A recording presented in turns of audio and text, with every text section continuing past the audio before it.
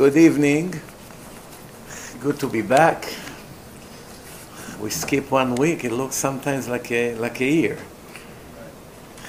What we're gonna do in 4 weeks when I go to Israel for a month? In another month.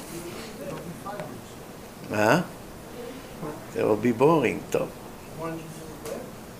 I was there 3 months ago. We have to catch up for the 10 months I couldn't go for the COVID.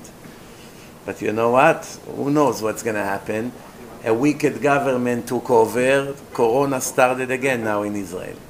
They found 45 kids with Corona in one class, one school. That means it could be hundreds by now, and we will see what's going to be.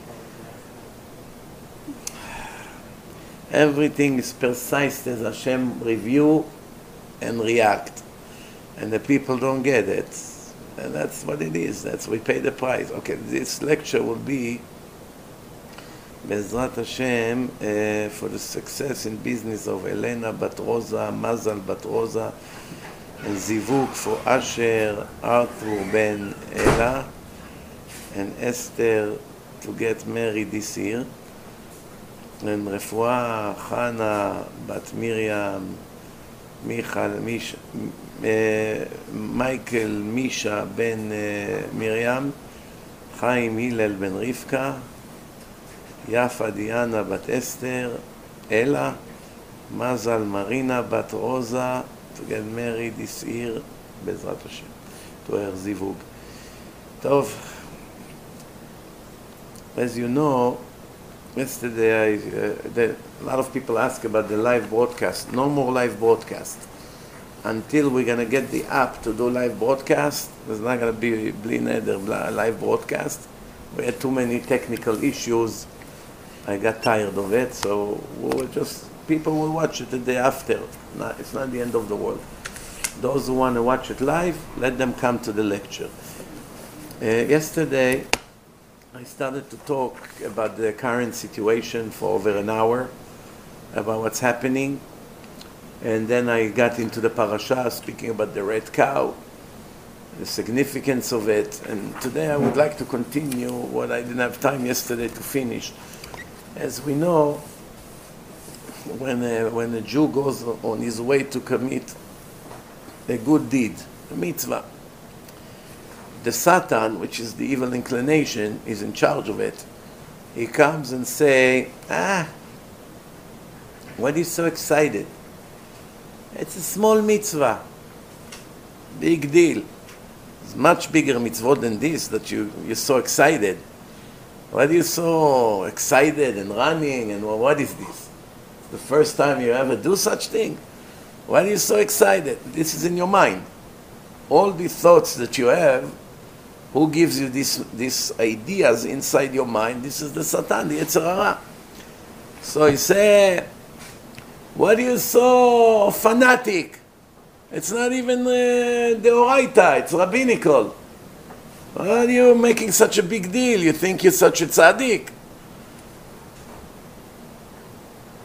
So if a person overcomes this test and he runs anyway and do it, the Satan immediately changes his strategy. What does he do after?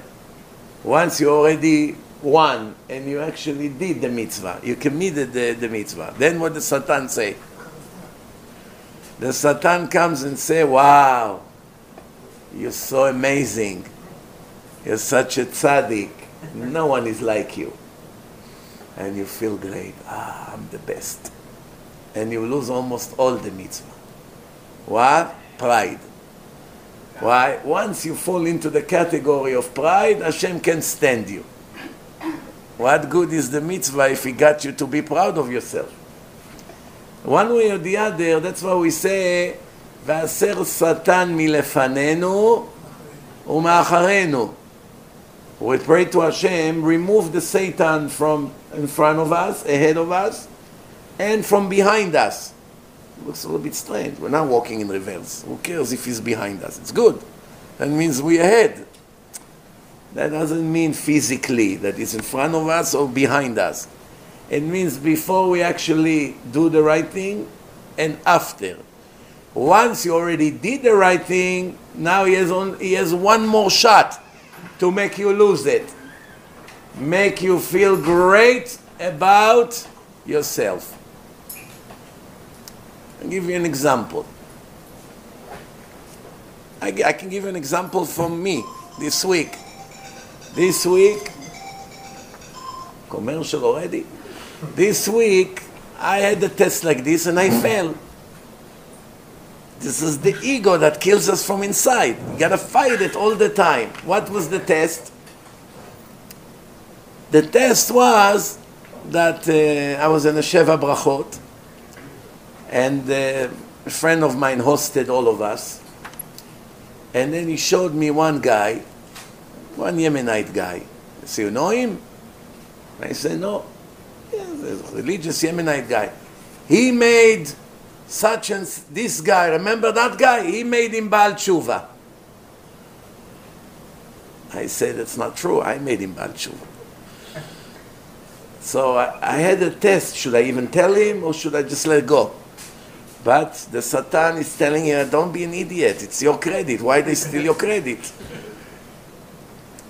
Plus, when I was about to win already, to be quiet, let the Temani get the credit. But then the Satan told me, but they're all going to lose the great story behind it. When he sees as I'm about to win the argument, immediately pushed to me a second knife. What is it? But if you will be humble, how they ever going to know the story, the Ashgacha of Hashem? Do you understand what happened? So that's when I say to him, I'm sorry, my friend, but let me tell you how it was. How it was. Remember that guy that used to read for us in the Torah 15 years ago? He moved to Israel, yes. One day he calls me up. He said, listen, I need you tomorrow at 2 p.m. Are you available? I said, what for? He said, I just sold my car to someone, and when I went to deliver the car, it was here in Monsey, I found 8 Israeli secular guys laying in the living room like bombs, all of them with hair, ponytails, do nothing from their life. They came from India, I don't know from where. I decided that now if Hashem made me sell the car to one of them, has to be a reason. So I told them I would like to bring someone to talk to you for an hour to prove to you that the Torah is divine. Would you agree? Now he gave them such a good deal on the car, they were embarrassed to say no. So I said, okay, for that, I'm coming. So I went over there. They were all there, and I spoke there, and 3 of the 8 became fully Orthodox, and one of them later became my Chevruta. I was a genius. Now, this is the guy that he said that the Yemenite made him Baal Tshuva. So I said to him, when I met him, he had hair like this. He wore some kind of a sack like an Indian. You know those Indians out there in India? He had a necklace. You know how they make necklace with melon seeds? Did you ever see those necklaces? Melon seeds look like very long and thin. They have a needle with a string. They stick it in the middle, and another one, and they make a whole chain. And then they make a knot in the end, and they wear it, all the hippies. Well, most of you were not alive when he was in style. In the 70s, you know, that's how they used to walk, with long hair. That's how I found him, laying on a mattress like a bomb. And that's when I started to give them lectures, and I brought 3 of them to the yeshiva, and this is one of them. It's very interesting. I don't know what's the point here from Hashem. With this guy, it happened to me twice that someone was trying to steal the credit on him. Twice. This never happened before. Usually you hear this guy steal the credit. Okay, now, this guy, about a few years ago, I have a Persian friend, who's a diamond dealer. He kept telling me, I would like to take you to a friend of mine that I do business with, that he should help your Kiruv work. I told him a lot about you. I said to him, listen, I'll be honest with you, I never go to meetings with people, with these rich people, collect money. That's not the way I am. I'm not going to do it. He said, no, it's not. It's not like you come, you knock on his door begging for money. It's an official meeting. He already knows about you. You come to me and we walk to his office. Who is this guy? He sells emeralds. He's very big. Rubies. I said, okay, if you insist, we'll go. I went to Manhattan, parked the car, cost me like almost $100 parking. I went up to his office. Finally, we ended up in the office of this rich guy. And I show him a little bit about my activity on a laptop and all that. Then he says to me, will you have a lecture in Manhattan? Usually I don't have that many lectures in Manhattan. Maximum 10 a year. Maximum 10. Happened to have a lecture in Manhattan 2 days after. I said, yes, I actually will give a lecture in Upper West Side. Can I come see it? I said, of course. He said, where are you from? I said, from Monsey. He said, do you know this guy? I said, sure. I made him Baal Tshuva. No. He said, not true. Like this, not true. I said, why not true? He said, he told me that guy made him Baal Tshuva. I said, put him on the phone. Call him. This guy works for him now in Diamonds. After he left the yeshiva, he went to work for him as a salesman. He calls him up. He said, do you know someone named Mizrahi? He said, sure. He said that he made you Baal Tshuva, but you told me that one made you. I said, no, that one taught me in yeshiva already. But he made me Baal Tshuva. It's true. He got me from the apartment. He brought me to the yeshiva. Should I help him? The best investment in the world. You should help only to him. It's on speaker. How much he gave me? Half a penny, not even. Just wasted my time. But Hashem has his ways. About 3 months later, there was a Brit Milah in Great Neck. Fancy people.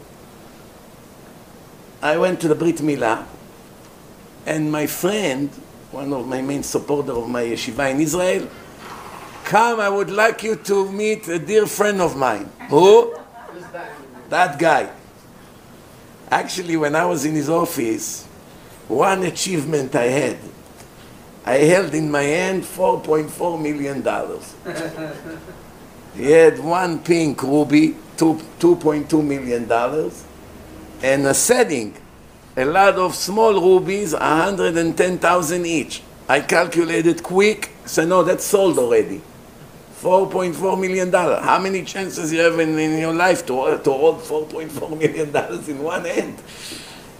So anyway, when my friend brought him, he had to see, you know, I read body language. It's like he saw the devil. He was so embarrassed. So what did he do? From the shame, he pretended he doesn't know me. Nice to meet you. This time I also had Yetzer Hara to tell him, don't pretend. Tell him how you wasted my whole day coming to Manhattan, even the parking you didn't pay me. But I was quiet. I cooperated with his scam. But he pretended he doesn't know me. You understand? So that's it. So every day you have those tests. Who donated that? You should not say me. I don't know. Who did that? I don't know. Who fixed the chairs? Who cleaned the shul?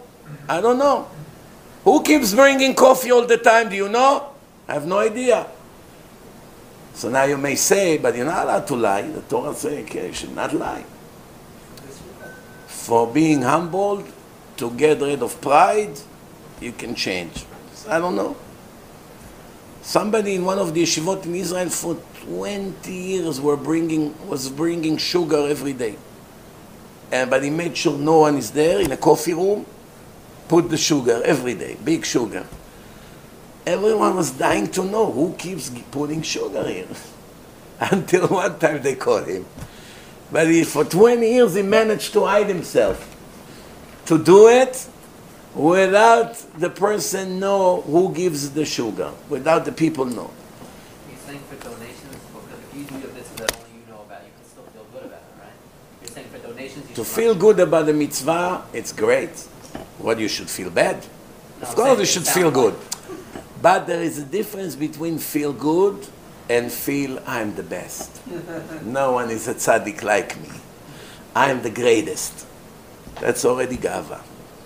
Especially when it comes into action. The problem with gava is that the Torah said that Hashem cannot stand proud people that are proud only in their heart, not in words and in actions. Needless to say, when they walk around and show off and scream, I'm here, I'm here, look at my new suit, look at my new watch. That's already mental case. We're talking someone that is dying to show off, but he keeps it inside. That's already a criminal in the eyes of Hashem. Is committing a crime. Pride is a crime. So what do we see over here? That all of us commit those crimes. But it's a constant war. Everyone has something that he would like to show off with. One person is money, another person is nice clothes, another person is his brilliance. A woman could be her look. Everyone wants to show something that Hashem gave them. The main test is, I have a lot to show, but I will not show anything. Just like the Rashash. You heard about the Rashash? 250 years ago, Rabbi Shalom Sharabi came from Yemen and started to serve tea and clean the shul and the yeshiva, pretending he's a janitor. In the meantime, this is all the Kabbalists over there. They learn Kabbalah, and they get stuck with questions that they don't know the answers. And at night, when they all go home, he writes the answers and he puts it in the book of the rabbi. The rabbi comes in the morning, he opens it, wow! Eliyahu Hanavi was here! Who would know such an answer? Every day like this. The rabbi had a daughter, the Rosh Yeshiva, she was clever. She said, Eliyahu Hanavi doesn't come so fast. Don't be naive. I'm going to find out who is this Eliyahu Hanavi. She slept in a yeshiva hiding. As soon as she heard noise, she looked. She see after he finished cleaning, he looks around. He writes everything with a candle, you know. There was no electric 250 years ago. With a candle, he writes everything with a feather, writes everything, and puts it right by the rabbi. She comes to her father, she says, you're not going to believe who answering all the questions. Who? How do you know? I hid in a yeshiva all night. In my own eyes I saw. Who? The janitor. This Yemenite one who served tea and cleaned the bathroom. Ma? What are you talking about? He barely knows how to even to read. You don't believe me? Come tonight with me and see. They hid in the middle of the night. They caught him in the middle of the action. He came out. Rabbi Shalom, you pretend to be a nobody and you're the biggest Kabbalist in the world? They say he was reincarnation of the Ari HaKadosh. The Ari say, if Hashem will give me permission, I will come back again to the world to help. And the Kabbalists believe that the Rashash is a neshama of the Ari. So he said to him, you are the biggest Kabbalist in the world and you serve us tea and clean our dirt? As of now, I declare you as the new Rosh Yeshiva. One time I said, if it would happen today, you know what would happen? Let's describe what would happen today. Imagine yeshiva somewhere in the world of big Kabbalists, and have a Rosh Yeshiva who built the yeshiva, who put his life into it, who went to collect money to build the place. Imagine now he finds out that the janitor is much bigger than him in Kabbalah. Meaning what he doesn't know, the cleaning guy knows everything. So because of the embarrassment that something like this is about to be discovered to the whole community, he would buy him a first-class ticket directly to go back to Yemen. Not only that, I will help you to collect money to start your own yeshiva. As long as you're not going to be around here. Why? Because when you're around here, I look like a cubic zirconia compared to you. You're a diamond, what am I? But the rabbi over there was a real tzaddik. So wait a minute, I'm a Rosh Yeshiva and he's bigger than me and he's going to clean here? Immediately he gave him the yeshiva. immediately. But let's teach a little bit zchut about this generation as well. I have a friend of mine, we learned together in yeshiva.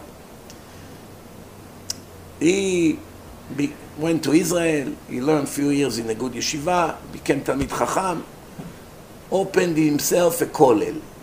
Opened the kollel. Kollel started to grow. He had at one point he had like 80 avrechim. I have 31, it's a big struggle to support it. He had 80 already. It's almost triple. You got to give each one of them $500 a month. 80 avrechim, right there, salaries is 20,000 plus the place, the building. It can come to more than 25,000 a month every month. So he comes to America to collect. He used to learn here with me, you know. He knows the community, so he comes here a few times a year. Every time he comes to me for a visit. Then he asks me, tell me, I don't understand. You sit here in America. Everywhere I go in Israel, every new Baal Tshuva that I speak to became religious from your lectures. How do you do it? I don't understand. How many times you come to Israel? He doesn't know Facebook, doesn't know YouTube. He knows yeshiva. I said to him, I don't come that many times. It's all online. What's online? Tell me, what does it mean? I started to explain to him what it means, Facebook, YouTube, sharing. I said, you can do the same. So what do you mean I can do the same? I said, get a guy, young guy, get a camera, let the guy that he knows a little bit about the media, film you, cut your lectures to 10-minute session, open your Facebook page, open your YouTube, people will start to share, Baruch Hashem, you're great, you'll become famous, just like that. And how much it's going to cost me? Nothing. The guy will be volunteer. Facebook doesn't, back then it wasn't like today. Today they choke you, they don't let you do anything. Back then you can go quick. And YouTube doesn't cost, and people will share, and you start becoming famous. That's exactly what happened. He did it right away. A year later he became very famous. Until today became one of the main speakers. So listen now. He comes now to America, he leaves the kollel.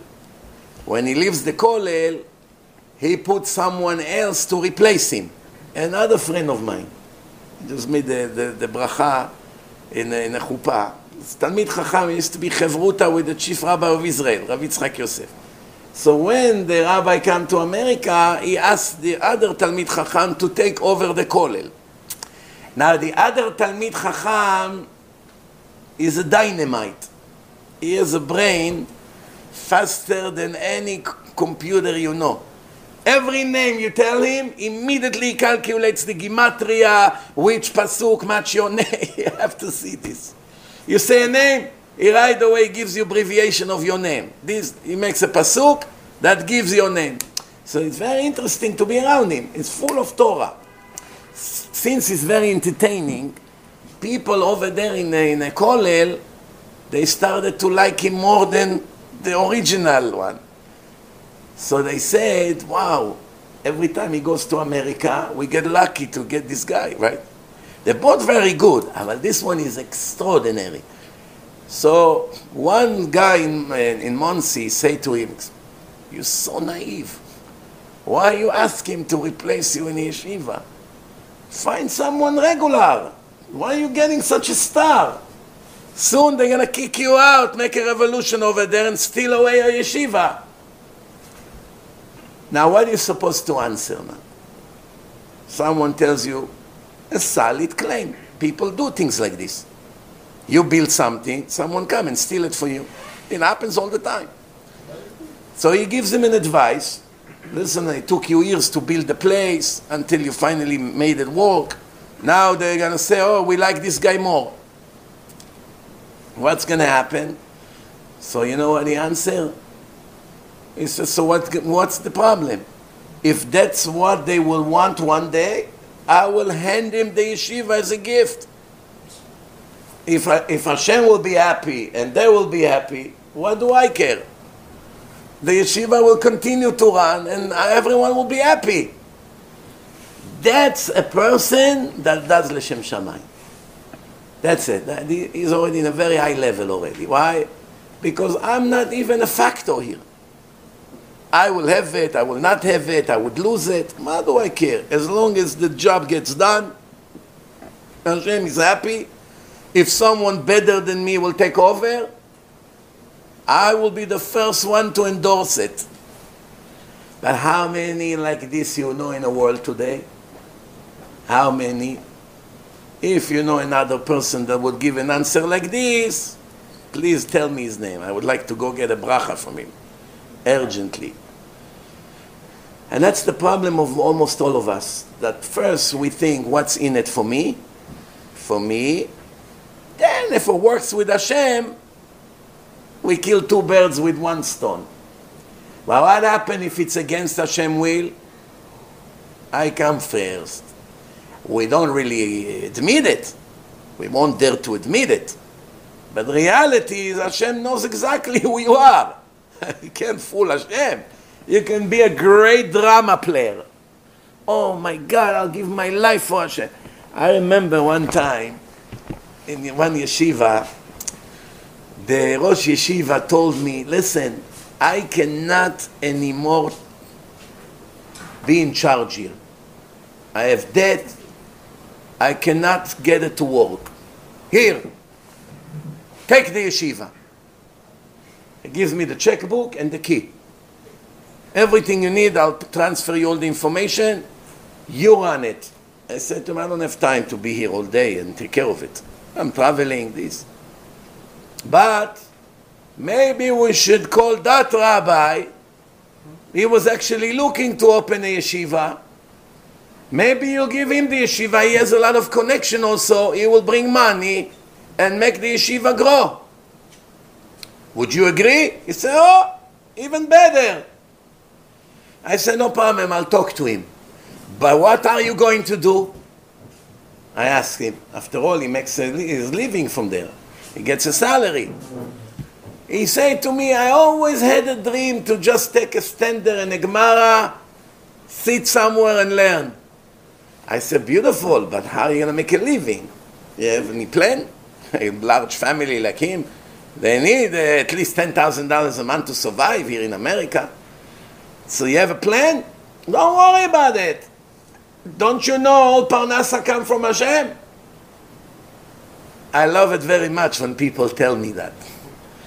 Oh, don't you know it's from Hashem? As soon as they have one struggle or one challenge, what happened to your beautiful words? All of a sudden. So I said to him, you okay? You okay with that? Because once I talk to him, there's no more changes. Yeah, go talk to him. I went to talk to the other one. I said to him, the yeshiva is yours. Come take it. He said, I'm not going to take it until he will announce that he resigned. Once he takes his stuff and leave, a day or two after, I will come. But definitely I will not come while he's still there, that people would start saying that I pushed him out. Or I'm the reason he left. No. First he has to say that he left, and then I will come and say I was called to save the place. Fair enough or no? So I told him,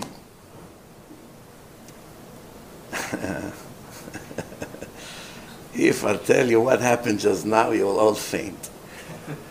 After a long time that I did not speak to him, he's calling me right now.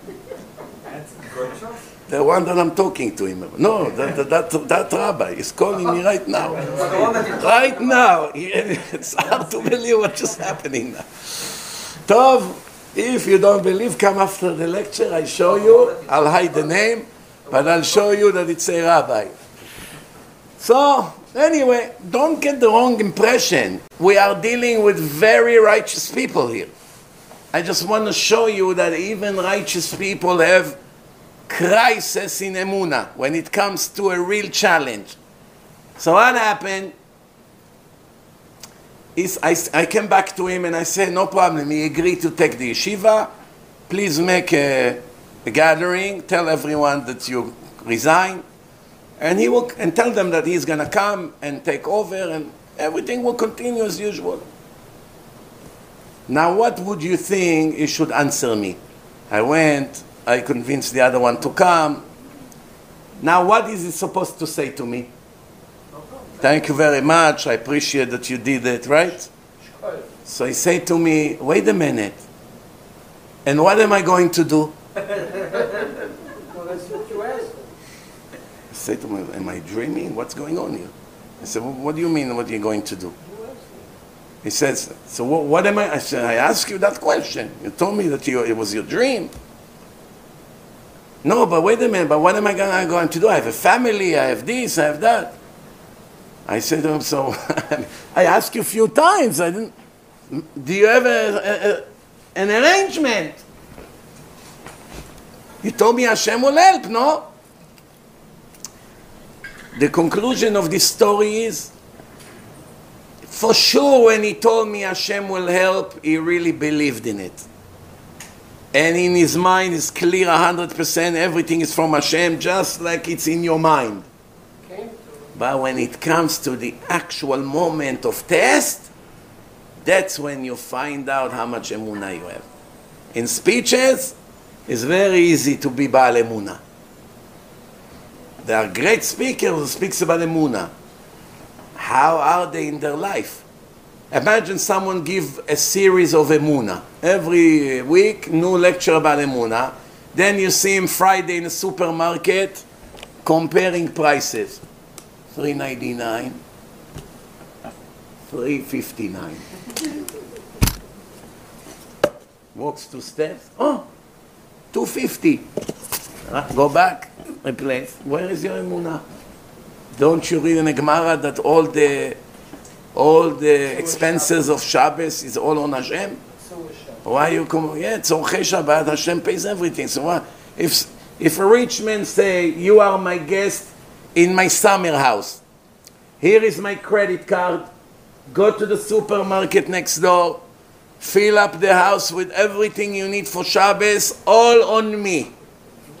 Would you do that? $3.59, $3.79. Go, come back, compare, go again. No, whatever you like. Finished. Why? You have great emunah and a rich guy. So the idea is, if you really believe what the Torah say, you will buy everything for Shabbat and you never compare prices. So the fact that people are comparing prices when they buy food for Shabbat, what does it show? That they don't really believe that Hashem is going to cover it. So you actually think that Hashem's guarantee, the check, will bounce. So you worry. And that's almost all of us. Don't think bad about someone that has crisis in emunah. That's the test of the generation. And emunah, unlike other things, emunah is something that you will have to work on it every minute of your life for the rest of your life. Meaning, if you would sit for 1 month from morning to night and read about emunah and the story of the righteous people and all the miracles Hashem did for them, from morning to night you will pump your head with so many proofs that Hashem does everything and Hashem runs the world, everything from A to Z. And after a month you will close those books and you go 1 day and you'll be on the street, it's like you did not do anything the whole month. As soon as the challenge comes to you a day or two after, you're back to normal. Right away. Why is it? Because it's like working in a gym.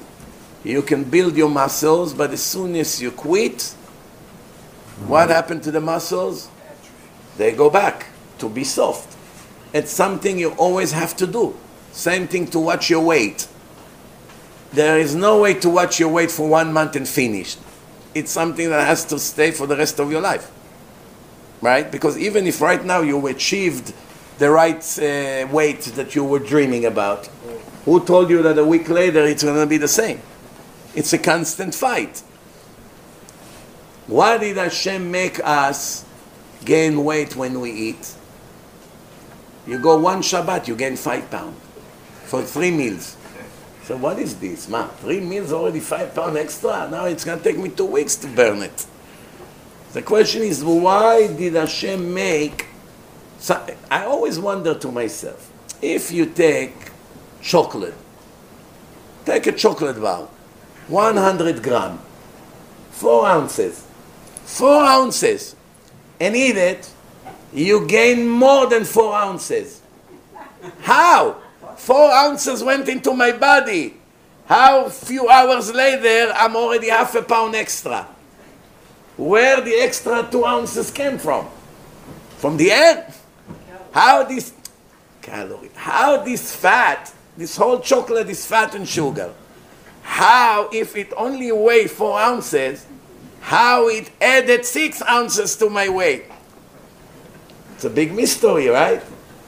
The answer is Hashem wanted it this way. But why? You won't stop eating.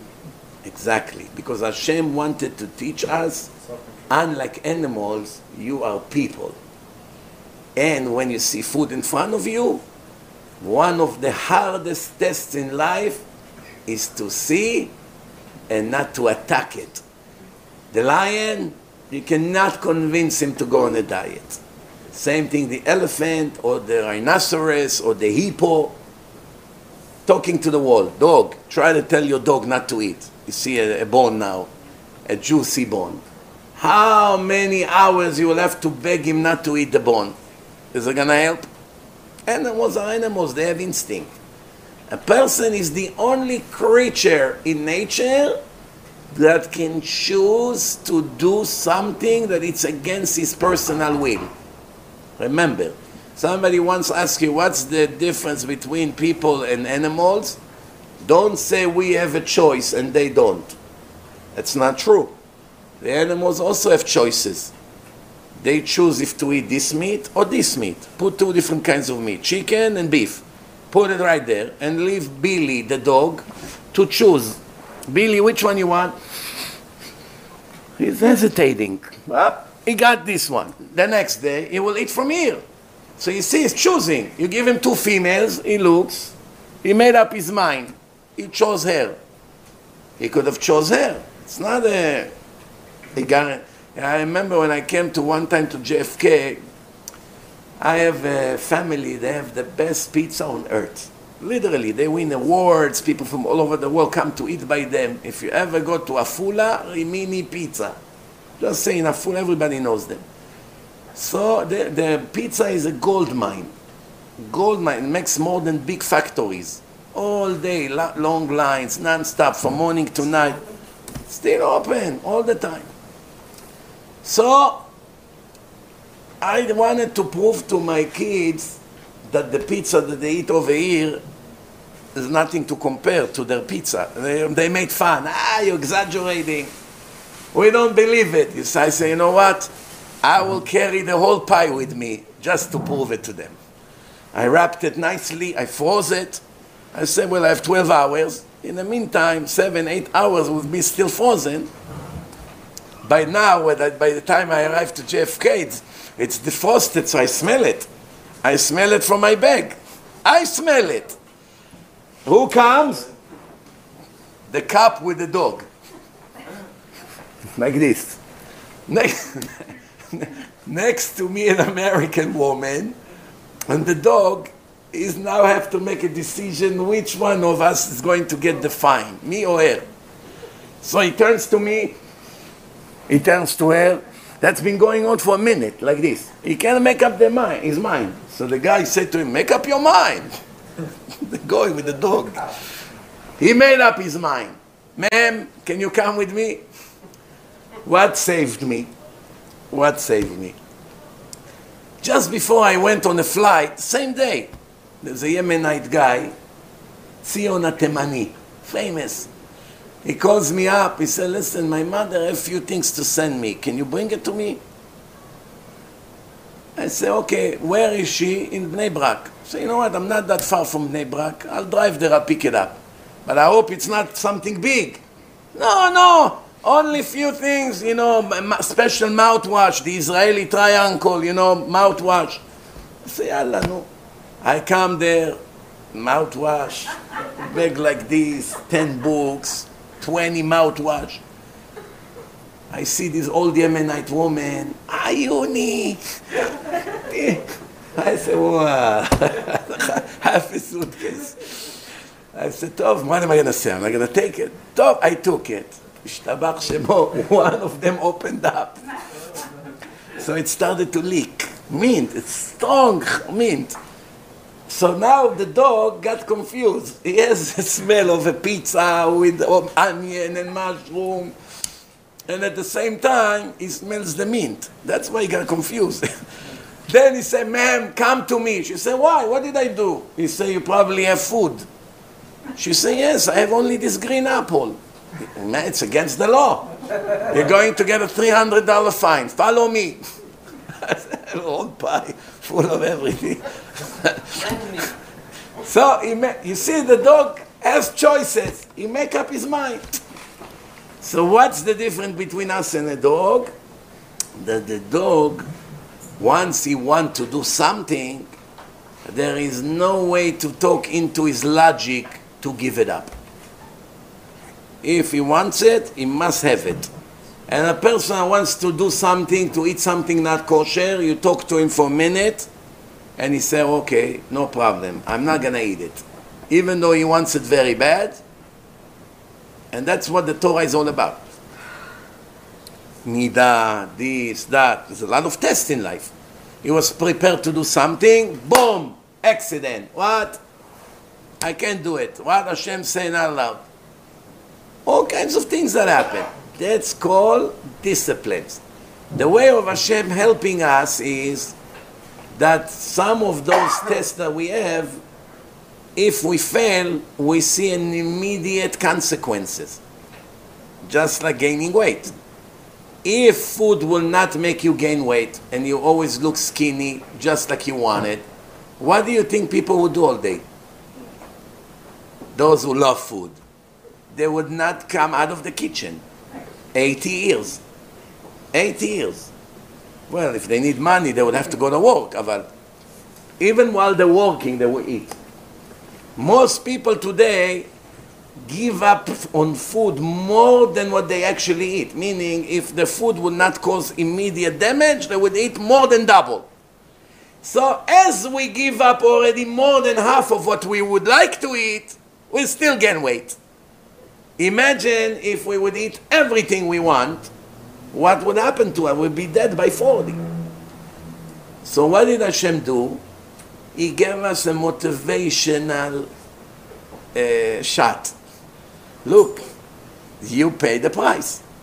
Life become hard, you can barely move, you have diabetic, you have other blood pressure.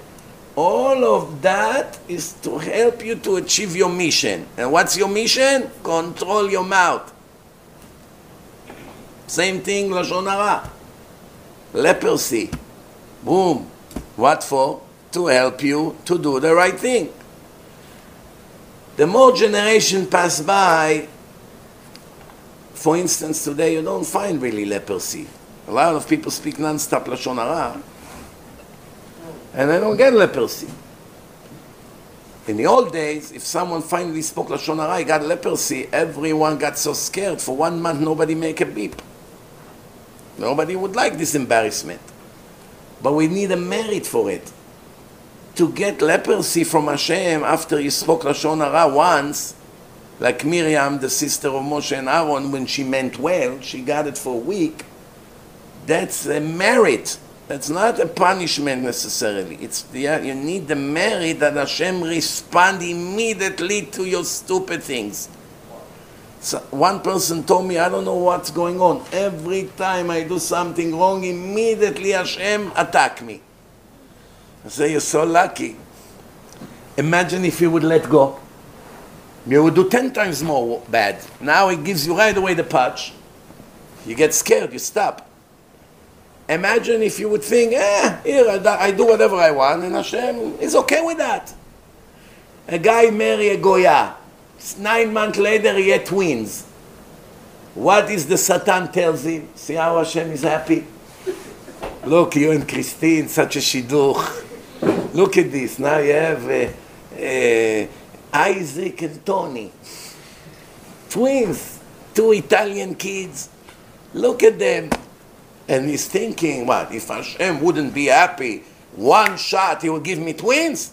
How many righteous Jews, it takes them 10 years to have kids? And me, And Christine, 1 shot, 2. Right or wrong? It's stupid. The goyim bow down to the sun. What do you want, Hashem to destroy the sun? What do you want? The goyim bow down to the cows in India. You want Hashem to kill all the cows? Because of what they're doing? No. Everything will continue as usual by the laws of nature, and in the end, everyone will get his final report. Now you have to pay. Or to get paid. Depend what you did. So nothing is going to change. That's the nature. And you marry the Goya, she'll be pregnant. And you will have kids. And when you come to Hashem, you're going to have to pay very much for what you did. Right? Because against the laws of the Torah, that's it. The Gemara, in Masechet Yomah, page 14, the Gemara say that even King Solomon, Shlomo, could not understand the secret of the red cow. אמרתי, איך קמה והיא רחוקה ממני. Hashem gave me such wisdom, more than any human being in history. And I still far away from understanding the secret behind this mitzvah. The question is, we have to understand why Chazal say that for the red cow, Shlomo HaMelech say, איך קמה והיא רחוקה ממני. Why did he say such a sentence? Rashi, that was not Shlomo HaMelech. Rashi. Shlomo HaMelech is greater than Rashi. Rashi say in the name of his rabbi, Rav Moshe Adarshan, that mitzvat para aduma has a reason. We know the reason. Why? The mother should come and clean the dirt of the baby. A mother and a baby goes to a doctor's office. The kid eats pretzels or chocolate and it's all over the floor. Who is going to clean? The mother has to take wipes and clean and put everything in the garbage before they leave, no? He put the toys all over. The mother is going to have to put everything back. Who is going to do it? The doctor? What is the connection? Why the mother has to come and clean for the baby? Meaning, you made a sin of a golden calf. Calf is a baby. Now, the red cow, which is the mother, has to come and make you repent for this horrible sin of the golden calf. This against that. You made a sin with the calf. The mother of the calf is who? The cow. Cow will purify you. The sin impurified you. Something similar but the opposite will help you to get purified. So why King Solomon didn't know it? If Rav Moshe Adarshan knew it, so what is going on here? Shlomo HaMelech says, I thought that I would know the secret of this mitzvah, but I don't. Why? Why didn't he know? The Chida, Rabbi Chaim Yosef David Azulai, from Morocco, 300 years ago, big Mekubal. He said the wisdom of King Solomon was not the wisdom of an ordinary person. As smart as a person will be, and King Solomon is a whole league by himself. Don't try to compare him to other people, meaning he got the kingdom when he was how old? 12 years old. Who become a king when he's 12 years old? It's hard. He wasn't even bar mitzvah. He didn't. Yes, but he didn't even practice tefillin yet, and he's already a king of the world, taking the place of his father David, which was a legend already, by the goyim as well. The whole world knew King David, and now who takes his place? A little kid, 12 years old. When he was 12 years old, a king has to judge the nation. A king is one step above Sanhedrin. You have the kosher Supreme Court called Sanhedrin, 71 judges, and the king is above them. So the question is, he has to judge, but he's 12 years old. And you have big rabbis among the nation, 80, 90, 70. What does he know compared to them? How is he going to judge them? He is now has to judge an 80 years old rabbi that did something wrong. He's going to tell him, what, you joking? You can be my grandson. Who are you to judge me? I don't care. They made you a king. It's their stupidity. I have to pay for it? Right or wrong? Who would agree that a 12 years old will judge him? Especially when you know the whole Torah.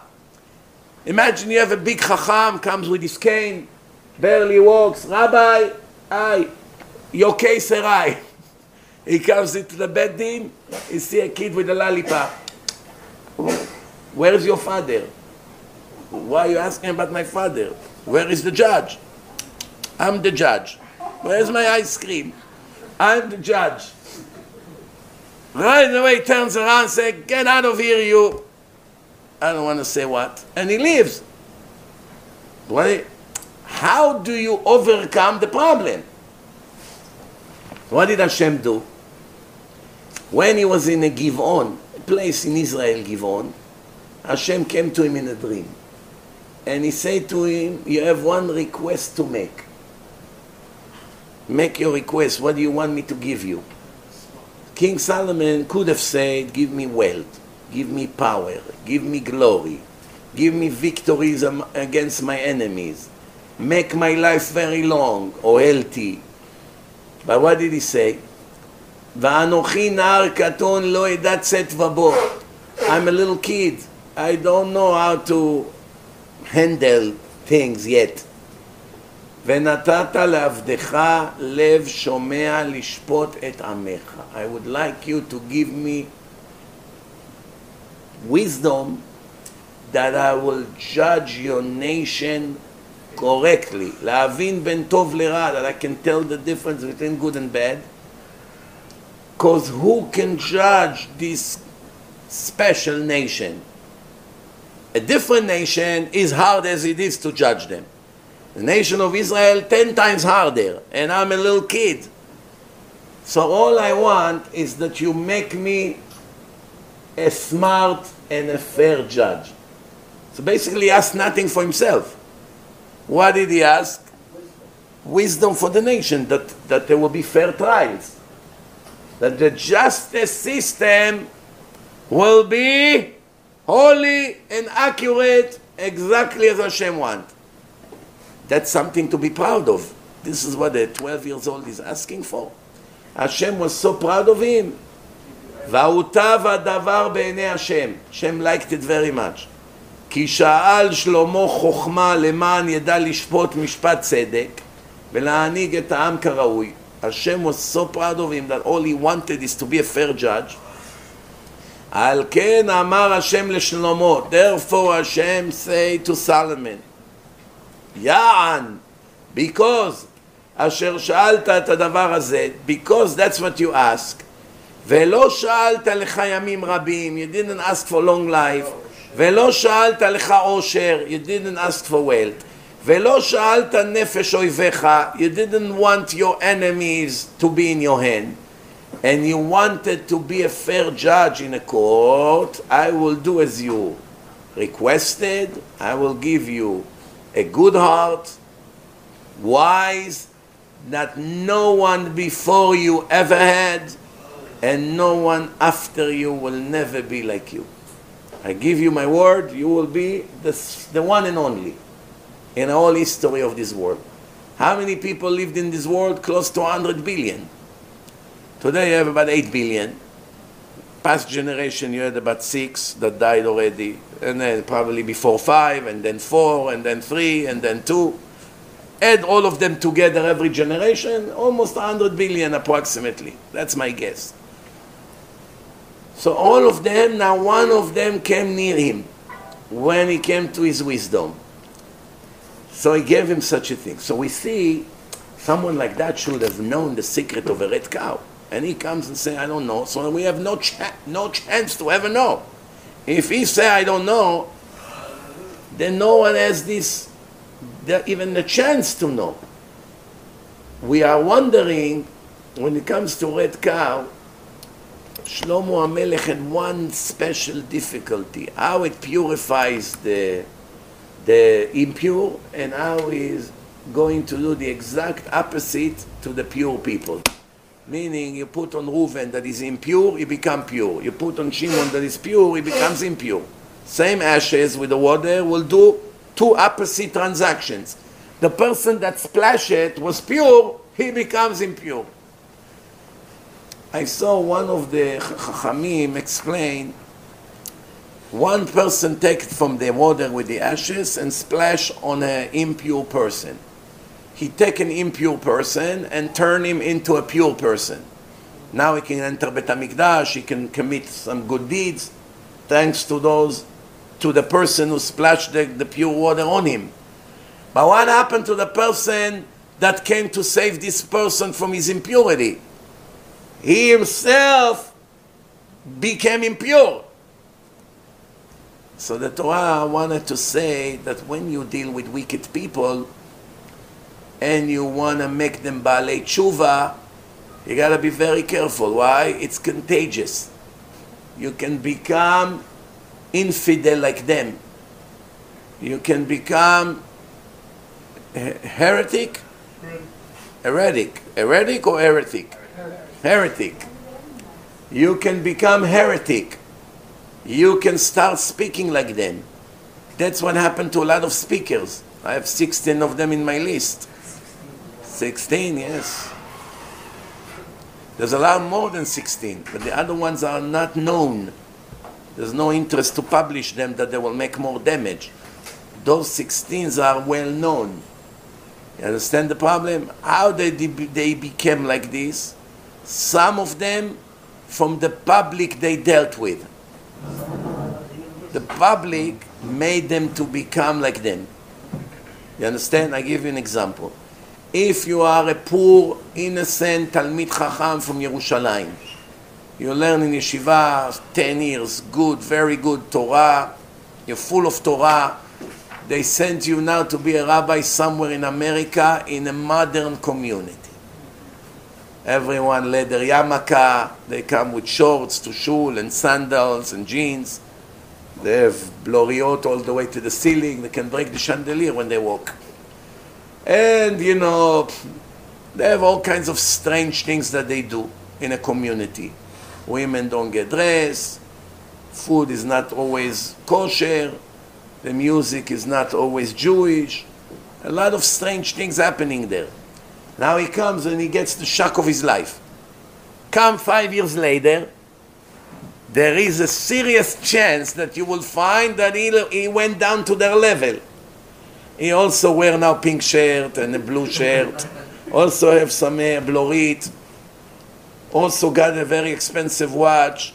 Also got himself a sport car. Hey, when we brought you from Ponovich or Porat Yosef or any good yeshiva Chevron, you were down to earth, always Gemara in your hand, shave head, peot, $29 watch.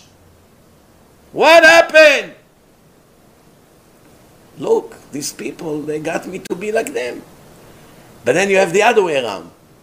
That one person come and elevate everyone to his level. In Panama it happened, but how many other places it happened? Brazil. Maybe. The idea is that a leader can bring people up, but you have to be super, super clever how to do it. Because remember, 1 or 2 mistakes in a community, you burned. That's it. The people on your own shul will develop allergy to you. They will become opposition. Every little thing, complaint, demonstration, argument, they don't want to come, this, that.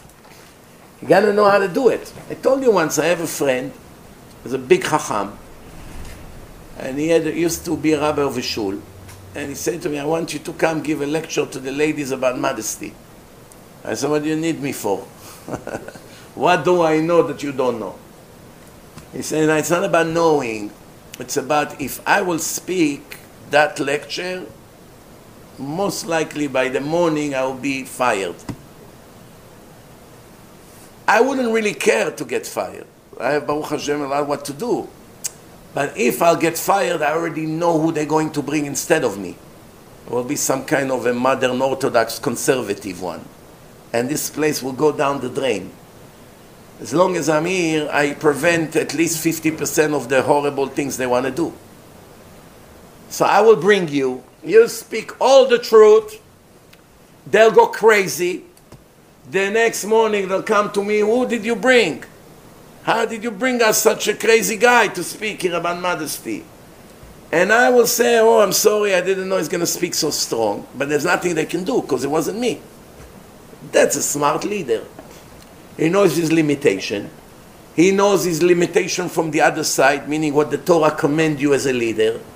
You are between the rock and the hard place. Stuck. In Hebrew you say, ben apatish lasadan. The hammer and the things that you bang on. What do you call it? Anvil. Anvil? Anvil. Not Advil. Anvil. Anvil. Anvil. So you're stuck between. You know? So he knew. So he thought, how do I do the right thing by both? By the community and by Hashem. That Hashem won't hold me responsible for what's happening here.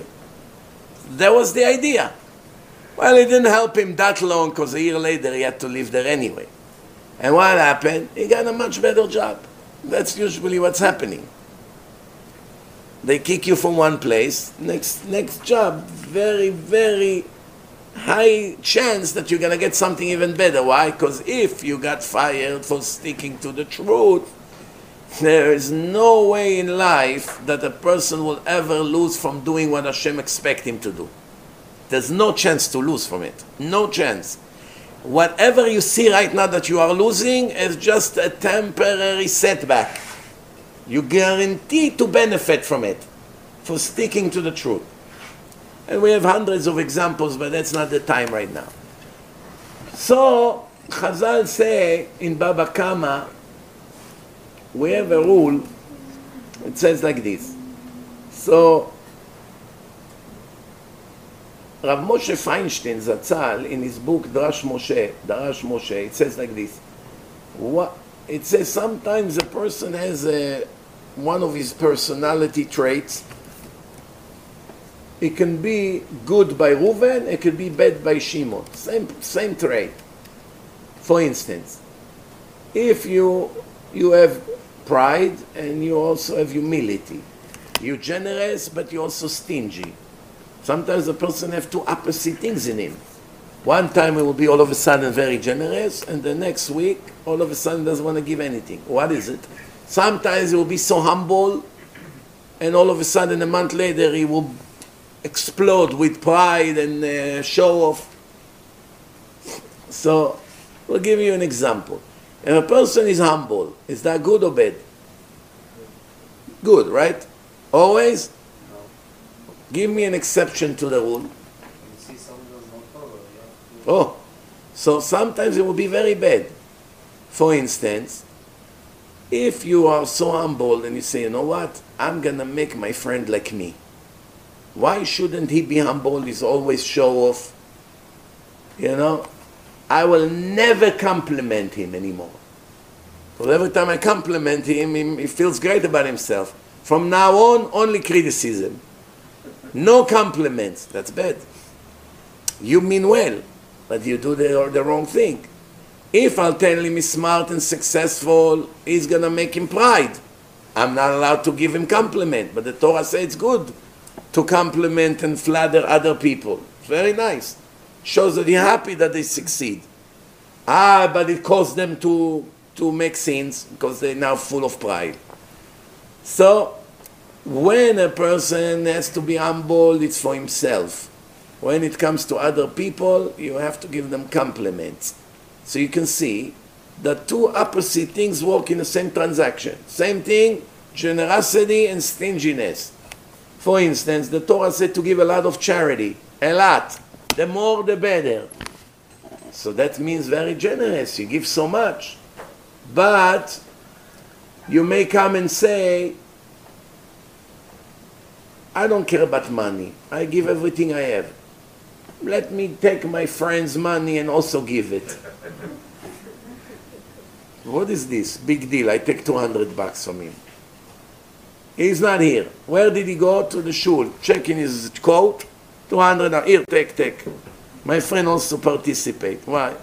For you, it's nothing. You give everything. You think, oh, let me marry him. You cannot be righteous when someone sells money. Many people are righteous when someone sells money. For instance, if they drive their car, they don't want to give anyone a ride. They're worried to do mileage. But if now someone gave them a car for a few days, all of a sudden they're so generous. Where do you need to go? I live in Queens, but now it's Brooklyn here. Don't worry, come, let me give you a ride. With this car, he wouldn't do it. With someone else's car, so generous, beautiful. Do you understand? I give you an example. When you're in your house, you put the air conditioner on 75. Why? Because I have to come and suffer. So the Satan puts in your mind, it's too expensive if you put it on 69. Put it on 75. Why? The rabbi is going to come, he's going to sweat, he's going to pull out his towel and go crazy from the humidity. And you save $10 for the whole Shabbos. Right or wrong? But when he goes to someone's house for Shabbat, here is your room, 65. What happened?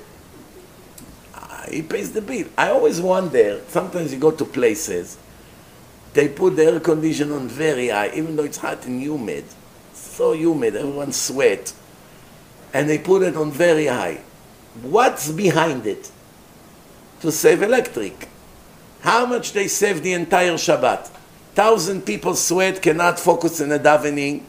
Their shirts stick to their back. Their neck is dripping. They cannot focus on anything because all they think about is, I can't breathe. How much they save? $10 for 24 hours. Divided by 1,000 people, a penny a person. Penny a person. They really think, wow, we saved so much. How much an air condition cost? The entire Shabbat, the difference between 69 and 74 is $10 on the electric bill. That's what it is. You put the air condition all month on 69 with the thermostat, the whole month in the big house, you get $600-700 bill. So how much can it be? It's $20 a day, $22 a day for the whole house. Refrigerators, ovens, washing machine, lights, everything $22 a day. So the air condition is approximately $10 a day. Right? 12. So how much you save? And don't forget, it's not for the whole Shabbat. It's 3 hours on Shabbat morning, 3 hours in Shabbat evening, and 2 hours on Friday night. 8 hours. $3. Do you understand how the Satan active? He comes to the mind of the Gabbai. There's a lot of expenses. Save! People don't donate enough. Raise it to 70, 75. Why? The Satan knows 500 people will not daven one word. Because they suffer from the heat. They can't focus. It drives them crazy. Can't breathe. They choke. The last thing they worry about now is Kadosh, Kadosh, Kadosh. They look around. Where is a goy here? Does any goy here? Why? Call a goy. We're dying here. Right or wrong? I've seen it at least 100 times over the years in different places. What is it? The advice of the Satan. So you may say, well, but maybe people don't like air condition. No problem, so they wear a jacket. There is a solution. But for the people that suffer from heat, there's no solution. You understand? That's another example. So I give you, Rav Moshe finished here and it says like this. If someone steals from his friend any amount of money, it's like stealing his soul. כאילו גוזל את נשמתו. So Rav Moshe conclude. זו חוקת התורה. Why didn't it say זו חוקת הפרה? It should say that's the law of the cow. It's not the law of the Torah. It's only one commandment, one mitzvah. to teach you that that applies to all the Torah. The Torah can purify the impure and can do the exact opposite by the other people. Why? Because every little thing that you have to do, you have to have that Torah. What's good for you may be bad for him. Two people came to Rav Ben Zion Abba Shaul. One of them said, Rabbi, I see the Rambam say that you should not waste a minute of your nights in sleeping. You should learn Torah all night. I think that I should start learning not only all day, I also want to learn all night. He said to him, no. Learn until the evening and go home, be with your wife and children, and come in the morning again. 5 minutes later, another guy came with the same question, saying, what took you so long? Should have started 2 years ago already to learn at night. So everybody is puzzled. Why to Reuven he said, no, go home. And to Shimon he said, where were you? Why only now you remember to come? He knows him and he knows him. This guy will be able to do it. This one will break him completely. He won't learn, not at night and not during the day. For one guy is the advice of the Yetzer HaTov. For the other guy is the advice of the Yetzer Hara, the evil inclination. You understand, Rabotai? I've seen it so many times. It's so true. What's good for one may be poison for the other. May be poison for the other.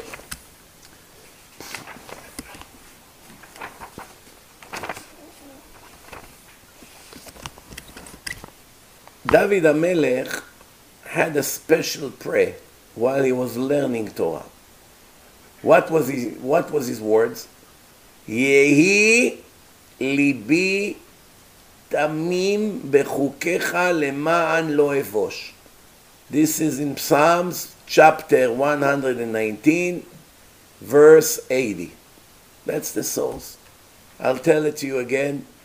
Yehi libi tamim bechukecha leman lo evosh. My heart should be complete in your path, in your laws, that I should never be embarrassed. The Midrash explain what it means. Shmot Rabbah Yutet Bet. Amar David said, Ribon HaOlamim, Master of Universe, when I learn your Torah, don't give permission to the evil inclination to stare at me. Who think he understood anything? What happened here? What is he asking? When I learn Torah, don't let the Yetzer Hara le'atzitz bi. Don't let the Satan look at me. We have to understand what's the connection between sitting and learning Torah to the evil inclination looking at you. The answer is, Rabotai, the clever tricks that the Satan use is whenever you learn something, immediately it make you focus on the reasons. Why do we have to keep this commandment? Immediately. What's the reason? Why always people want to know the reasons of the commandments? Let's analyze it. You come to a person and you say to him, you know, there's mitzvah if you walk in a forest and you saw a nest with a bird and some chicks or eggs. It's mitzvah to send away the mother and take the eggs, and for that you have long life. What? Strange. What's the reason? We don't know. No, there's no such thing we don't know. I need to know. No, we don't know. You just have to do it. No, I can't do something I don't understand. I need to know what I'm doing. You want to be stupid and do things blindly? Fine. I need to know. Convince me, I'll do it. Are you allowed to talk like that, or it's a heresy? There's no problem of trying to understand the reasons of Hashem for the commandments. That's pure learning of Torah. But that should never be an issue when it comes for you to decide if you do it or not. Whether you understand or not is not relevant at all. Why do I do it? I have no idea. Hashem said so. Why did Hashem create the world? Only He knows. But He did. And He put me over here. And He gave me a system here of mitzvot. And He told me you must obey all these rules and be careful not to commit any sins. And that's the purpose of life. And that would lead me to the next level, the place of reward, which is eternal. That's all I know. And that's what I have to do. No, not good enough. I need to understand why Hashem needs this world. Why He needs us here. He was alone in His world, He's perfect, He has no needs. Why would He need 7.5 billion people when 99% of them are, I don't want to say what. Look at the world and you understand by yourself. What does Hashem need this world for? What does He need for 4 billion idol worshippers in China, India, Tibet, Japan, Thailand? 4 billion people. 600 million in India, in Japan, say I don't know how many, in China another close to 2 billion people. Add them all together, comes to more than 3 billion people. They're all idol worshippers. Bow down to Buddha, bow down to a cow, bow down to other idols. In India I have thousands of idols. You go to Mexico, every house full of statues. They're very fanatic in Christianity. Christianity also idol worshipping. 2 billion people. Another 2 more billion. So there's about 5-6 billion idol worshippers in the world. What does Hashem need them for? What for? To eat? That they should eat and sit in a bathroom and snore at night and then bow down to a piece of a statue? What does He need them in the world for? What do they contribute to the world? Zero. Big mystery. Every once in a while Hashem strikes on them. Tsunami, 500,000 died in a minute. Earthquake, boom, 70,000 died. Japan, boom. Thailand, boom. All kinds of things like this. India. But nobody gets the point. In India, finally now, Corona got them to destroy a lot of their idols. You saw the video with the tractor? 1,000 statues in one shot. No, some Indians started to open their eyes. But the question is, why would Hashem needs them in first place? What for? Arabs, 1.8 billion. What contribution they give to the world? Besides terrorism and threats, and we all suffer on airports, and you want to get on a flight, you have to go through all this suffering, all of that because of terrorism. Why? I remember days used to come to the plane, walk in like a bus. I remember. When I came to America, you come to the airport, there was no machines, no nothing. You give the suitcase and you get on a flight. No machine, no metal detector, no put your hands like this, pick up your yarmulke. Let me see. What are you looking in a watch? Maybe there's a nuclear bomb inside. What's all this? Arabs. Everything around. You pay $73 a barrel of oil. Arabs. So much suffering in the world. From Ishmael, Pere Adam. What does Hashem need them for? Everywhere you go, look what's going on. Riots, this, problem, violence, boom, shots, killing each other. Well, Hashem needs this big mystery. I can give you 1 billion mysteries that I have in my list. Do we understand anything? Best case scenario, maybe we understand 1% of the things that Hashem does. Maybe. If you are a Talmid Chacham. The rest, nobody knows. The Gemara in Masachet Chagiga say, there are things that are above your understanding. What's above, what's below. Don't try to even understand that. Something, the Ramchal says, everything that is important for your purpose, Hashem gave you the ability to gain the knowledge. Everything that is not relevant to your purpose, you will never be able to get the knowledge. For instance, 90% of the people in the world argue about one thing. How old is the world? Billion, trillion, 300 million. How is it relevant to the purpose? It's not relevant. Satan always pushes you to this argument.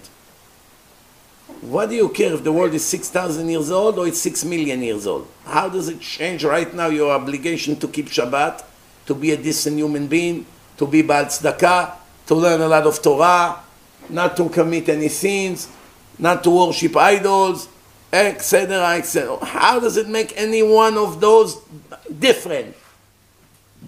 The answer, it doesn't. Why people so much arguing about the age of the world with the religious people? They're trying to prove that the Torah has no idea what they talk about. Because you said the world is only 6,000 years old, not even, and the scientists claim that it's millions of years old, so we cannot rely on the Torah. If we cannot rely on the Torah, then I don't have to keep Shabbat. That's the whole reason. You really think they care about how old is the world? 10 million or 300 million? They really care? Who cares about it? We right now see what we are, where we are. I'll give you an example. You get a beautiful diamond ring. Does it make a difference if it's 2 days old or 200 years old? You just got it. It doesn't make a difference. It looks the same. It will look the same in 200 years. And in 400 years, diamond will always look the same. It does not ever become rotten. It will always remain the same. Sand. Put sand in a jar, come in 1,000 years later, still have sand. Salt, same thing. Certain things will never change. Some things will change, like trees. Eventually they'll break and die. Fine. But certain things in nature, you come in 1,000,000 years, they'll still look the same. So who cares? The world is functioning. Nature, everything, galaxies. They don't really care about that. They just try to find out that the Torah does not know the age of the world, because it doesn't make sense. But in reality, the Torah is right, and they all have beautiful assumptions and theories, and it's all nonsense. That's why I put in my website 2 films by Robert Gentry, an American scientist. One film called The Young Age of Earth, and the other one is, the name of it is The Fingerprints of the Creation. After watching those 2 films, you will laugh hysterically when someone will tell you that the world is more than a few thousand years old. You would laugh, because now you know what nonsense they talk about. So let's move on. So David HaMelech asking, when I learn Torah, make the Satan unable to focus on me. What does it mean? The answer is, when you learn Torah, right away the Satan comes. Hi, good morning, welcome. Very nice, you came to yeshiva, you're great. Look at you, what a matmid you are. Shachri just finished, 5 minutes you ate quickly, and you sit already and you open the Gemara. And what do you learn? You learn today about tefillin. So the Satan say, allow me to join the class. Why do we have such a strange mitzvah? That's how we begin to drill in your head. 2 boxes, put here, put here. What's all this? You begin to wonder why. That's a part of the preparation to destroy you. I'll give you an example. Many times when you finally understand, it happened this Shabbat. My son say, you don't need any more mayim achronim. Why? He learns in yeshiva this week that in the old days when they didn't have forks and knives, so they ate with their hands. Sit on the floor, like until today in Uzbekistan, that's how they eat. When they sit on the floor, they take the bread, dip it in the salt, and they eat. And then later they itch the eyes, and the salt goes into the eyes. The problem is that in Israel, the salt is from Sodom, Melach Sdomit. Remember the wife of Lot? She became a pillar of salt. The salt in Sodom is so strong, can make you blind. So, to prevent that, after the meal, they had a tradition, they bring some water, and people, because they eat with the fingers and they dip it in the salt, so you just clean the fingers. That's the halacha reason why you do mayim achronim. So, as soon as my son learned it in yeshiva, he's a uber chacham. He's already posek ador. So he said, you don't need mayim achronim. Why? Where do we have sodomite salt? Nobody eats primitive like this. We eat bread, the bread is clean, the salt is in a salt shaker. You know, even if you take salt and push it in your eyes, you won't be blind. So what do you need it for? That's exactly what I was talking about. What he did not know yet, that's only one reason why we do mayim achronim. How many more reasons we have? Who knows? How many? Story when the wife gave him stuff. 1,004 more reasons we have. You only know one reason, and you want to dismiss the mitzvah. Yeah, King Solomon said, every mitzvah from the Torah have 3,000 reasons. At best case scenario, we know 4 or 5 reasons today. 3,000 reasons. Every rabbinical mitzvah or decree has 1,005 reasons. How many reasons we know today? 2. One is what I just told you with the salt. And one Kabbalistic reason. What's the Kabbalistic reason?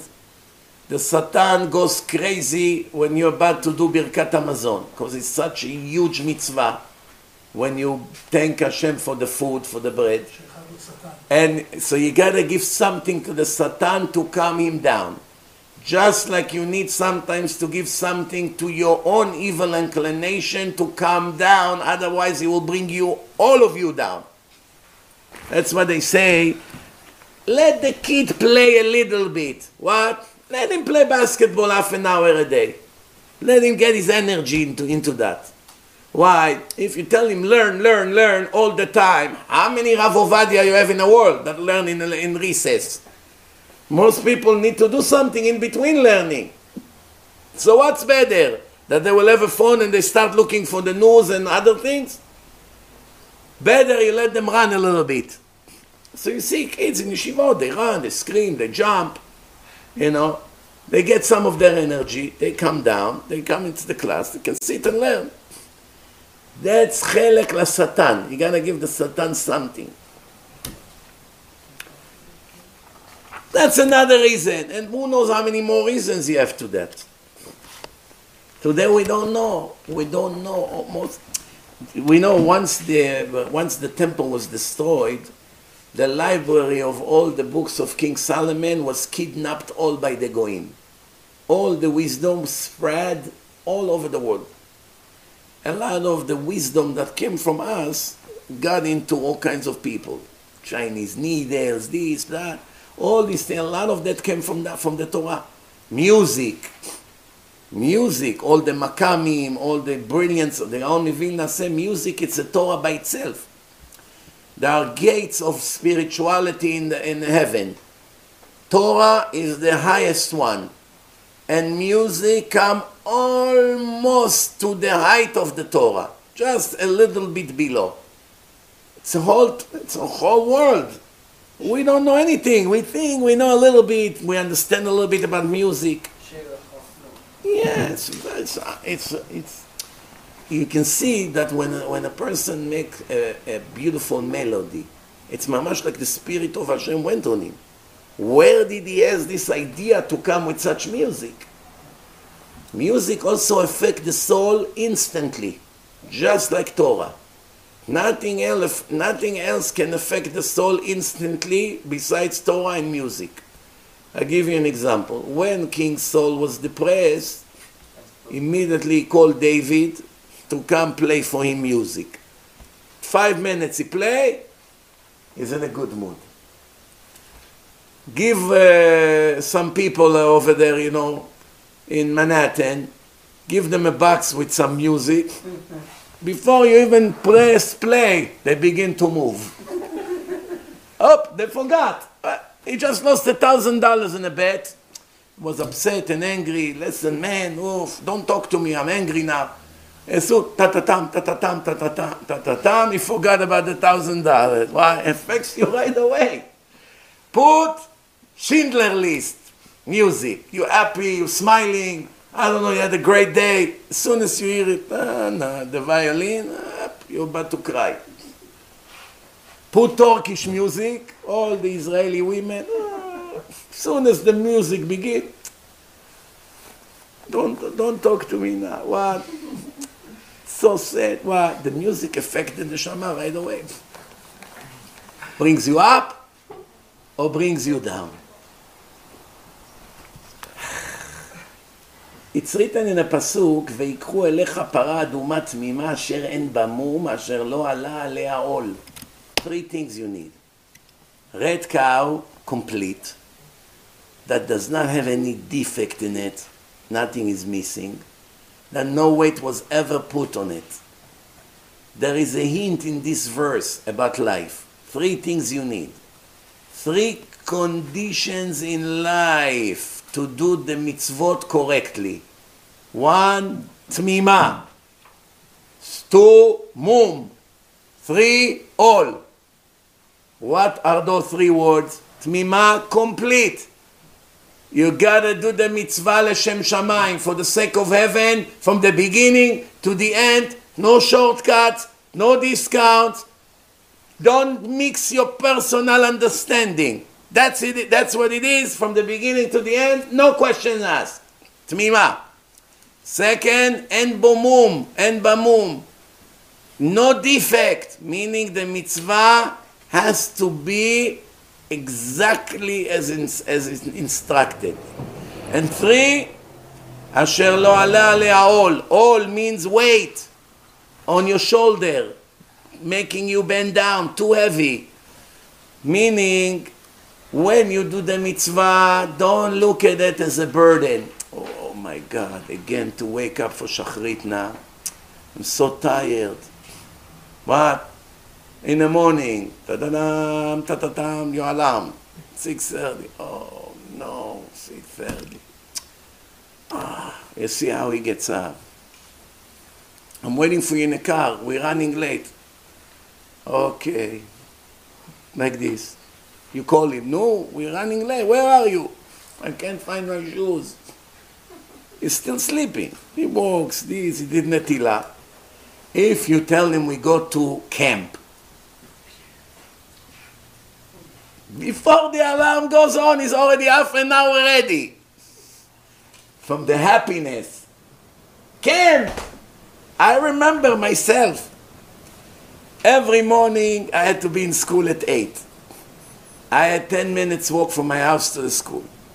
My father used to wake me up at 7 because he had to leave. So I say to myself, what 7? What am I going to do until 10 to 8? So I go back to sleep. Then he comes back again. No, I want to see you on your feet before I leave. I get up. I'm already half dressed. He leaves. I fall on a bed. The story of teenagers. But on Shabbatot, 6 a.m. I was already playing on a rug with my horse. And a little horse. Why? From the happiness that there's no school today.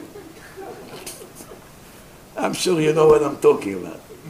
Once you know there's no school, you get up like a tiger. That's exactly what he's talking about. What he's talking about? He's talking about the mitzvah should never be a weight, burden on your shoulder. It should be like finding a treasure. That's the 3 conditions for the mitzvah to be perfect and accepted by Hashem in the highest level. The parasha continue, הנוגע באמת, someone who touch a dead body, לכל נפש אדם וטמא 7 ימים. It makes you impure. The Gemara in Masechet Nida, page 69. The Gemara asks few questions about impurity by touching a dead body. Tanu Rabbanan. 12 things. The people of Alexandria. Where is Alexandria? Egypt. The people of Alexandria ask Rabbi Yoshua ben Hanania 3 words of wisdom, 3 words of tales, and 3 words of ignorance. 3, 3, and 3. So this is it. Listen to their questions. First question, the wife of Lot. Can you become impure by touching her body? What happened to the wife of Lot? She became all salt. There's no body, no bones, no. Hashem turned her into salt because she looked at the people of Sodom. All the gays were burning on fire. So she turned around, she looked. Hashem said, you don't have permission to see them burn. You're nothing better than them. If you are righteous, you get the prize to see the end of the wicked people when the end comes. By the way, you should know, in hell, there are 2 kinds of people there. People that did not keep Shabbat and people that kept Shabbat. How come someone who kept Shabbat goes to hell? Maybe he was a wicked person committing other sins, nida, other things, stealing, lashon hara. Could be millions of other problems. But he kept Shabbat. What happened to the people that keep Shabbat? On Shabbat they don't sit inside the chambers there. The fire is off on Shabbat in hell, no fire. People that kept Shabbat, they take them out of their place and they take them to see what happened to those who did not keep Shabbat. Meaning they get a trip, a day of fun. What's the fun? Not the fun to see other wicked people that broke Shabbat suffering also on Shabbat. No, that's not the fun. The fun is, that could have been me. If on top of all my other sins, I would also be Mechalel Shabbat, that day of rest, I would not even have that. Hashem so what do you see? There is something by Hashem that he think that it's a prize to see the destruction of the wicked people. And you need a merit for it. And that's why the angels that saved Lot and his family, they say, don't look back. You don't have the merit to see the end of the wicked people. You only get saved thanks to your uncle Abraham, not thanks to you. Therefore, don't look back. If you look back, you'll die. And she did look back. Curiosity. And she turned into a pillar of salt. Question is now, if you touch that salt, if you know where it is and you touch it, hypothetically speaking, is it like touching a dead body and you become impure or no? Transform. The Chachamim answer them, met metame ve'en netziv melach metame. Dead body impurified, salt does not impurify. Ben Ashunamit, ma'u sheyetame. Ben Ashunamit died, right? And what happened? Eliyahu brought him back to life. He died and he revived him. Someone that died clinical death. It happened to millions of people. He was dead for 10 minutes and he came back to life. Is he considered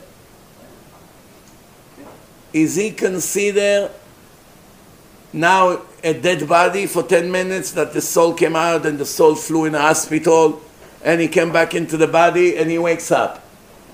Is it count that he died? Meaning if you touch him now, once he was dead, no pulse, nothing. Did you become impure? Or because the soul came back after 10 minutes and he woke up, it's considered that he never died. That 10 minutes temporary death is a full death or no?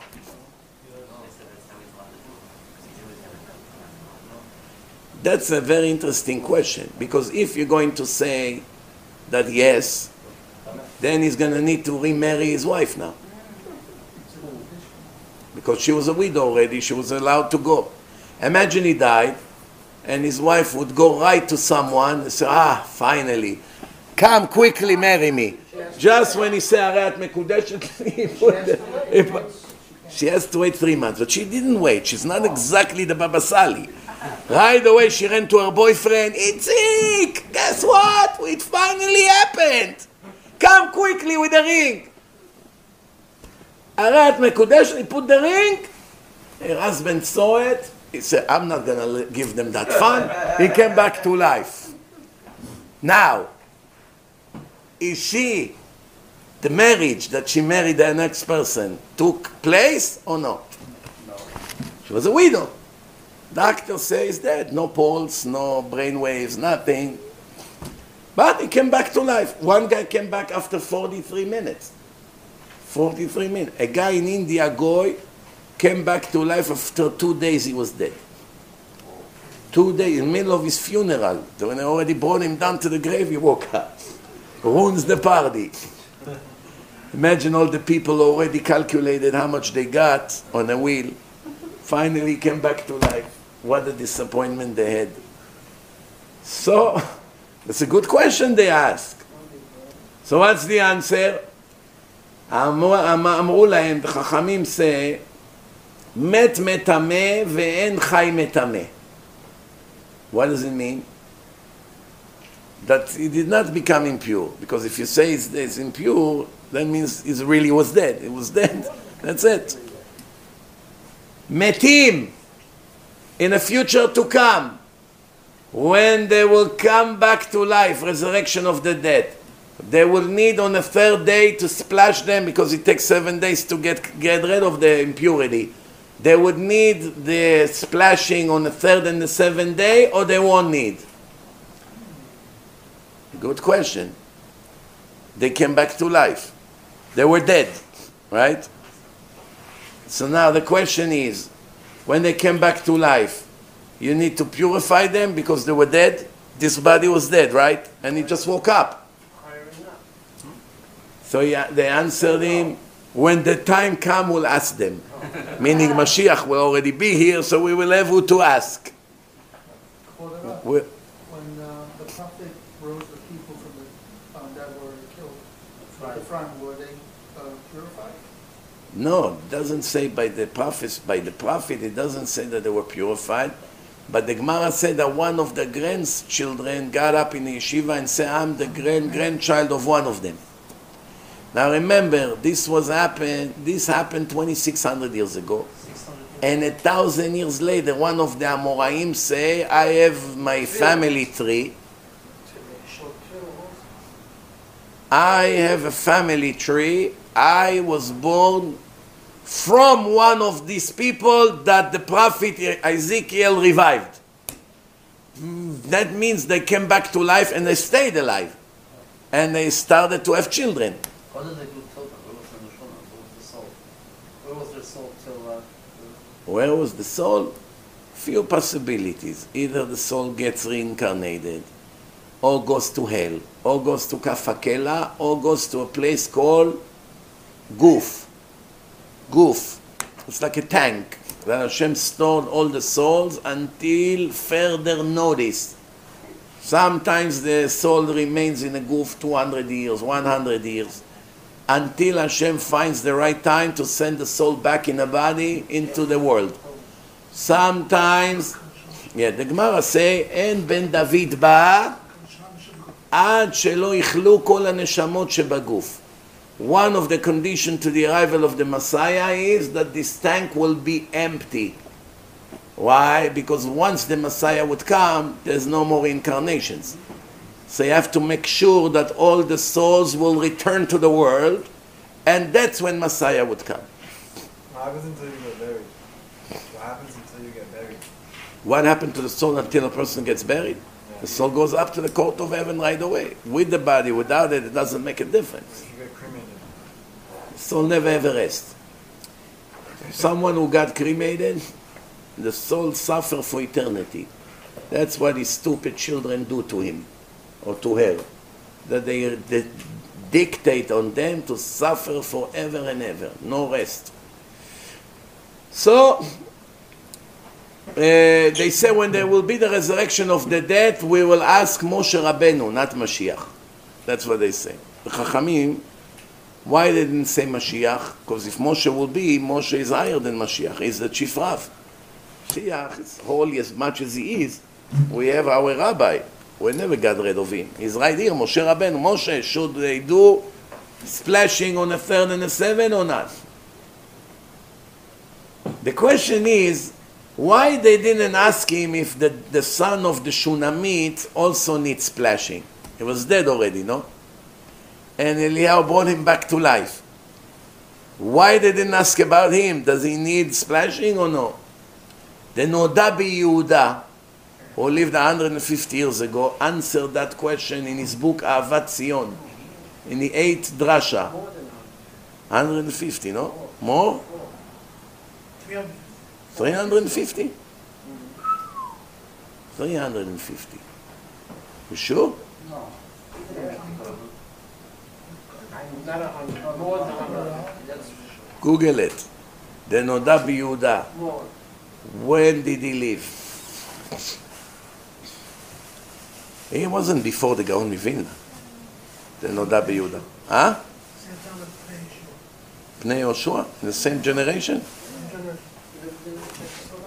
Top. We'll find out who's right. Huh? Wikipedia. Yeah. So, 1713. 1713, 290 years, almost 300 years ago. Died 17. That he was born, Yeah. and when did he pass? 17. Oh, that means he lived in the time of the Vilna Gaon. The Vilna Gaon did not pass. That's what I'm saying. No? So, 1793. 1793, 220 years ago. Tov, Baruch Hashem. Now we know. After the Vilna Gaon. Yeah. So, they ask, the Noda Yehuda say, on the Ben Shunamit, there was no doubt that he needs splashing. Why? Why? Because his body, that body, became impure. Now he came back to life. He was already dead. But when a person resurrects, the body never, the body did not exist. There was only bones. There was no body. Hashem creates the body again. Everything begins to grow. The flesh, the ligaments, the muscles. Here we had a complete body. Based on that, what we say before, it's incorrect. That if someone was dead, clinical death, for 40 minutes, he would need red cow, ashes, and water. If we had it, in order for him to enter Bet HaMikdash. By the way, you should know today, all of us need red cow, ashes. All of us are impure. Why? We went to a hospital. It's enough that one Jew, there's a body of one Jew in a hospital when you were there. At one time in your life, you are impure for the rest of your life. You go into a Jewish cemetery, you become impure. You drive on a highway and maybe there are graves from 1,000 years ago underneath in Israel. You become impure. You go on El Al flight to Israel. They have a body there almost all the time, at least one body, every flight from here to Israel. You become impure. That's why the Kohanim, they check with El Al before they take the flight. Do you carry a body on this flight today or no? If they say yes, they don't get on a flight. You may say, I don't understand. Anyway, all the Kohanim are impure already. They impure already from their life. They were in place that someone died, in a room, in a hospital. They're already chazakah that they're all impure. So why can't they get on a flight? That's knowing. It wasn't their fault. Because that's knowing. The answer is that even if you are impure, you can become more impure. There's extra tuma. It's not set for X level. It's more tuma and more and more and more. You can add more and more tuma. The more tuma you get, the worse you become spiritually. There are some Kahanim, someone told me some Kahanim, they go actually to cemeteries for the kids. That's a very big mistake. No, but the Tom is tzaddik, and when you go to tzaddik, That's a very big mistake. I'll prove it to you soon. Very big mistake. So the Noda Yehuda say, in the future to come, when the resurrection of the dead, there will be no face. Meaning, there was no skin, no nothing in the grave. So there was nothing to be nothing to become purified. That's it. It's a brand new body that Hashem just recreate. What about the loose bone? The bone that called loose. Where is it? Right in the back. That big bone in the back that connects the spine to the neck. Never become rotten. If the body is 1,000 years in a grave and the whole body is rotten, this bone does not get rotten, ever. In one condition, that you eat melava malka. You eat on Motzei Shabbos, Seuda Revi'it. Sometimes it's very difficult, especially in the summer. You eat Seuda Shlishit around 8 p.m. Shabbos end around 9:30, 9:40, and you have to do at 10 o'clock another meal. And you're already full from the chulent in the morning, and the kigel, and the bread, the challah, and now Seuda Shlishit, you're about to explode, and guess what? Now Seuda Revi'it. Again to wash. Sometimes you can't eat. If you stuff, it won't help you to wash and to eat bread because it's called achila gasa. So either you wait another hour or two until you become hungry and you wash. And if you know yourself that you won't be hungry until 1 a.m., you might as well eat something small, 1 ounce, if you can. If not, it's a problem. Sometimes you eat mezonot, tof, there's all kinds of shitot. But you need to eat melava malka, Seuda Revi'it. Women as well. They have to do Seuda Revi'it. So, the Noda Yehuda say that this bone is not getting rotten is only if a person made Seuda Revi'it, but there's one more condition, that he wasn't a jealous person. People that are jealous, their entire body, include this bone, get rotten. Rekev atzamot kina. It's written in Proverbs 14, verse 30. What makes the bones rot? Jealousy. Jealousy. There was one secular woman, she was buried, and then her family wanted to bring her body to Israel. Decades. She was buried for decades. They opened the grave. She was a secular woman, nothing righteous. They opened the grave and they saw that her entire body is complete. Usually tzaddikim, they stay complete. But her, what reason she has to stay complete? They told Rav Chaim Kanievsky that story and said, go please and investigate the story of this woman. Why did they find out? That from a very young age she was in coma. And she lived a long, long life in coma, 20 years, something like that, until she dies. So she was never jealous. You're in coma, who are you going to be jealous with? You understand? There was one rabbi in Morocco, Rav Ochayon. 60 years he was buried, Rav Ochayon. 60 years. After 60 years, they decided his son and his grandson to go to Morocco, ask permission from the king of Morocco to bring his body to Israel. When they brought his body to Israel, Chevrat Kadisha opened the coffin and they saw him completely like a baby. Not one hole in his body. Not one worm touched him. Nothing. They told it to Rav Eliashiv, and Rav Eliashiv said, tell all the yeshivot to close the Gemara and to go to his funeral and let them see in their own eyes what happened to a tzaddik that was buried for 60 years and Hashem did not give permission to the snakes and the worms to touch his body. 60 years in a grave, Rabotai. After 11 months, usually not one drop of skin left from you. The snake goes in, they eat everything, the worms, all the other things. By the time 11 months pass, you only have bones. Nothing is left. Unless you're a very big tzaddik or you were someone that never ever was jealous. Someone that was jealous, even the bones become rotten. Not right away, but it takes time. But after maybe 100 years, if you open, the bones falling apart like powder. And that's what the Noda Yehuda say. Someone that had jealousy, even this bone get rotten.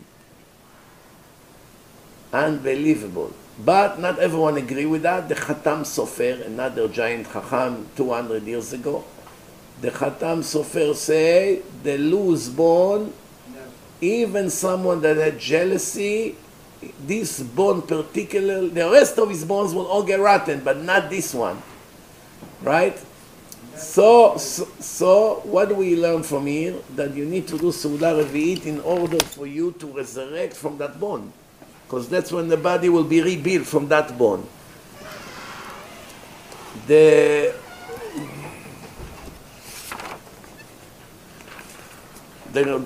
comments that you made about some people go to grave of righteous people, Kohanim, thinking that the body of righteous people do not make you impure. Let's see if you're right. In Masechet Ketubot, page 103, it says, Rebbe, the day Rebbe died, the Kedusha was dismissed. There's no more holiness. Rav Chaim HaKohen used to say, was one of the Rishonim, if I was when Rabbeinu Tam passed, I would run to take care of his body, even though he's a Kohen. Because even though I'm a Kohen, what the Gemara said that the Kedusha was dismissed in the time of Rebbe, it means the Keuna. Right? So it says, therefore, I'm a Kohen, but since the Kedusha that was dismissed, I can run and touch the dead body. We have to understand, the Khatam Sofer says, כל הנוגע בנפש המת, נפש האדם, אשר ימות, what happened to him? He becomes impure. The question is, why the Torah had to duplicate the language? כל הנוגע באמת, everyone who touched the dead, בנפש האדם אשר ימות, to a person that died. You already said, you touched dead. Why you have to say that someone that died? Twice. The answer, to teach us, מת כזה שהוא אשר ימות לגמרי, dead, that will die completely, you cannot become impure by him. But someone tzaddik, that tzaddikim never die, their soul will remain for eternity, like Rabbi Yehuda Hanassi. From him, you don't become impure. Why? Wait. Why? Because he really never died. Because tzaddikim in their death called alive. tzaddikim b'chayehem, b'motam kruim chayim. Where is the source of this say? That the righteous, once they die, they are still called alive. Kohelet Rabbah Tet Aleph. The Midrash on Kohelet, chapter 9, in the beginning. Some said, as results of that, halacha, your Kohen should be allowed to enter a grave of a tzaddik, because the tzaddik is considered alive. Rav Israel Mishiklov, you know who he was? The student of the Gra, the Shiklobim. All his Talmidim, they came to Yerushalayim, they called Shiklobim. Very holy people. They followed the path of the Gaon Mivilna. So you give an approval or no? Baruch Hashem, I'm happy. No, I can't continue without your approval. So, no, because I'm about to give you the knockout. So before that, I want first to make sure you're with me. No, Rav Israel Mishiklo. In his book, Pe'at HaShulchan, I'm giving you the source. Ilchot Eretz Israel, the laws of the Holy Land, Eretz Israel, Siman Bet, Seif Katan Yudchet. Now you know the source, you can look at the recording and go read. Yesh limnoa minhag bnei adam kohanim sholchim etzel kivrot tzadikim. We have to prevent a custom of some Kohen, that goes to the grave of righteous people, the Tanaim, the Amoraim, the Geonim, באומרם, as they claim, שקברי צדיקים אינם מטמאים, that the grave of the righteous do not make you impure. So what if I'm a Kohen? I'm in a grave of Shmuel the prophet. I cannot become impure from Shmuel. You with me or no? Yes. וטעות הוא בידם. It's a mistake. Because who is greater than our fathers, Avraham, Yitzchak, and Yaakov, and Adam HaRishon, and the mothers, who are all buried in Me'arat HaMachpelah, and in the Gemara it says clearly that their bodies make you tameh, metamim. So who's better? Tzaddik, any tzaddik you want in the last 2,000 years, or Avraham, Yitzchak, and Yaakov? And the Gemara tells you that Avraham, Yitzchak, and Yaakov, their bones metameh. End of story. Tell your friends, the Kohanim, that found excuses to go to Kivrot Tzadikim, they cannot go to Uman. Uman, Shuman, I don't care. Anywhere. Right? Here we go. Baruch Hashem. So they don't wash their hands either? If it's not metam, they don't have to wash their hands. I just say it is No, I'm metameh. saying they, according to Those Kohanim. those Kohanim. They, you know, I want to tell you something. A person choose first what he want to do, and now he begin with his head to supply excuses. He wants to go to a grave of a tzaddik. Now he begins to search, how do I justify my will? But he himself knows that he's not allowed. He just want to find an excuse to make it permitted, meaning that nobody will pick on me. Therefore, for sure he will wash his hands. When no one look. He will go, say, go make netila. No, I don't need netila. I just told you it's not metameh. It's a grave of a big tzaddik.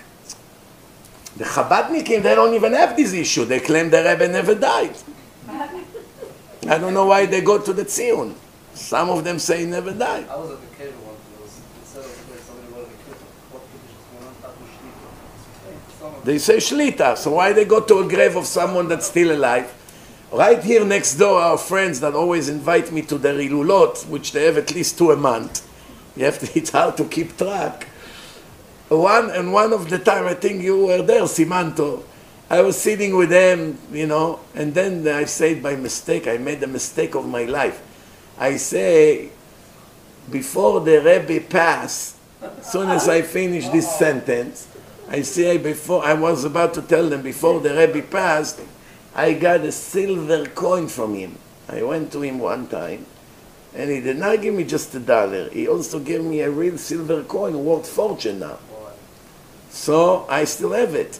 So I was about to finish the sentence. I say, before the Rebbe passed, I was about to continue. I went to him. A guy, Pinchas from Canada, took me there. You must come with me to the Rebbe.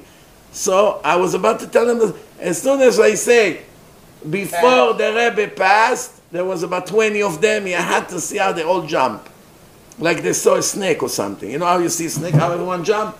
Hey! What? נעלם מעינינו.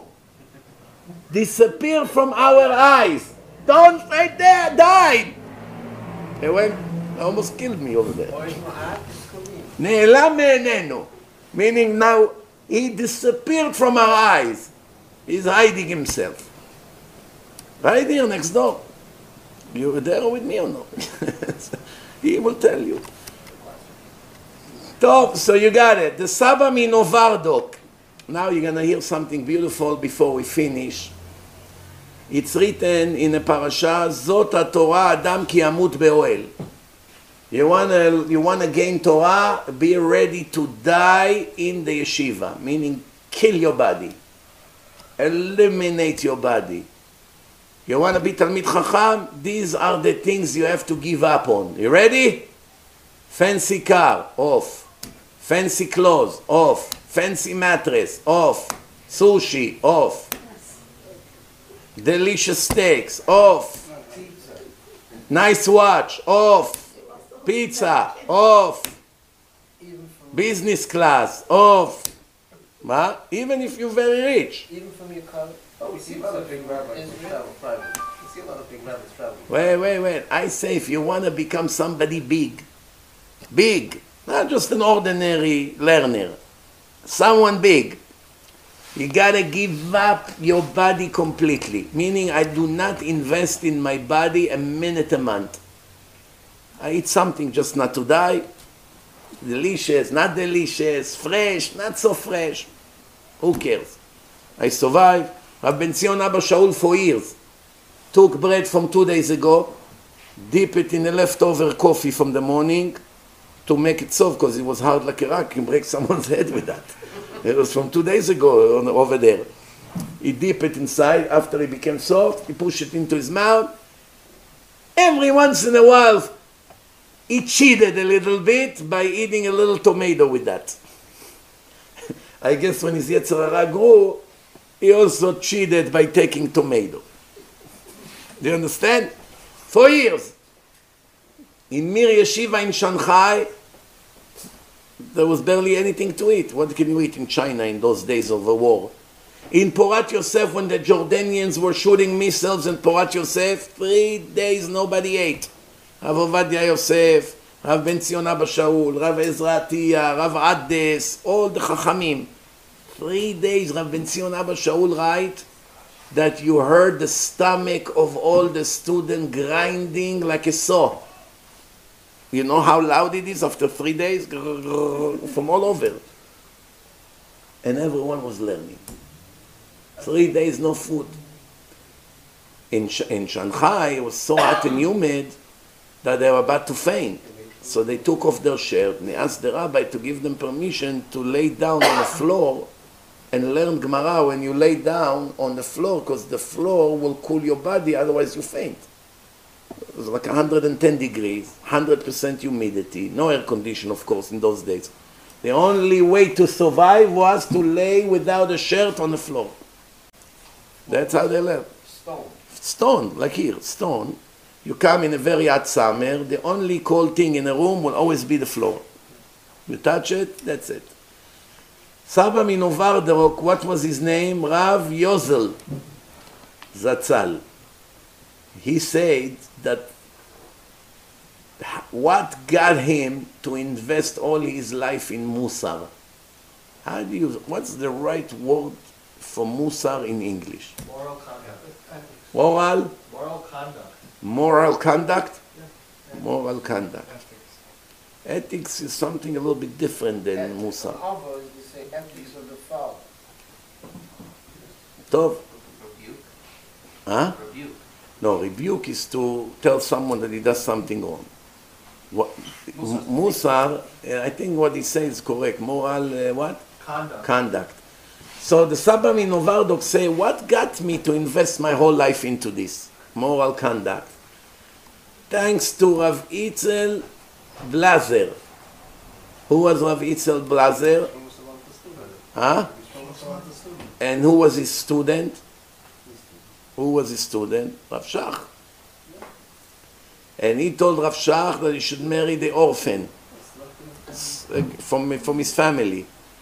And he let him live in his living room with another couple. 2 couples in a small living room with the blanket was stuck to the ceiling to separate between one couple to the other.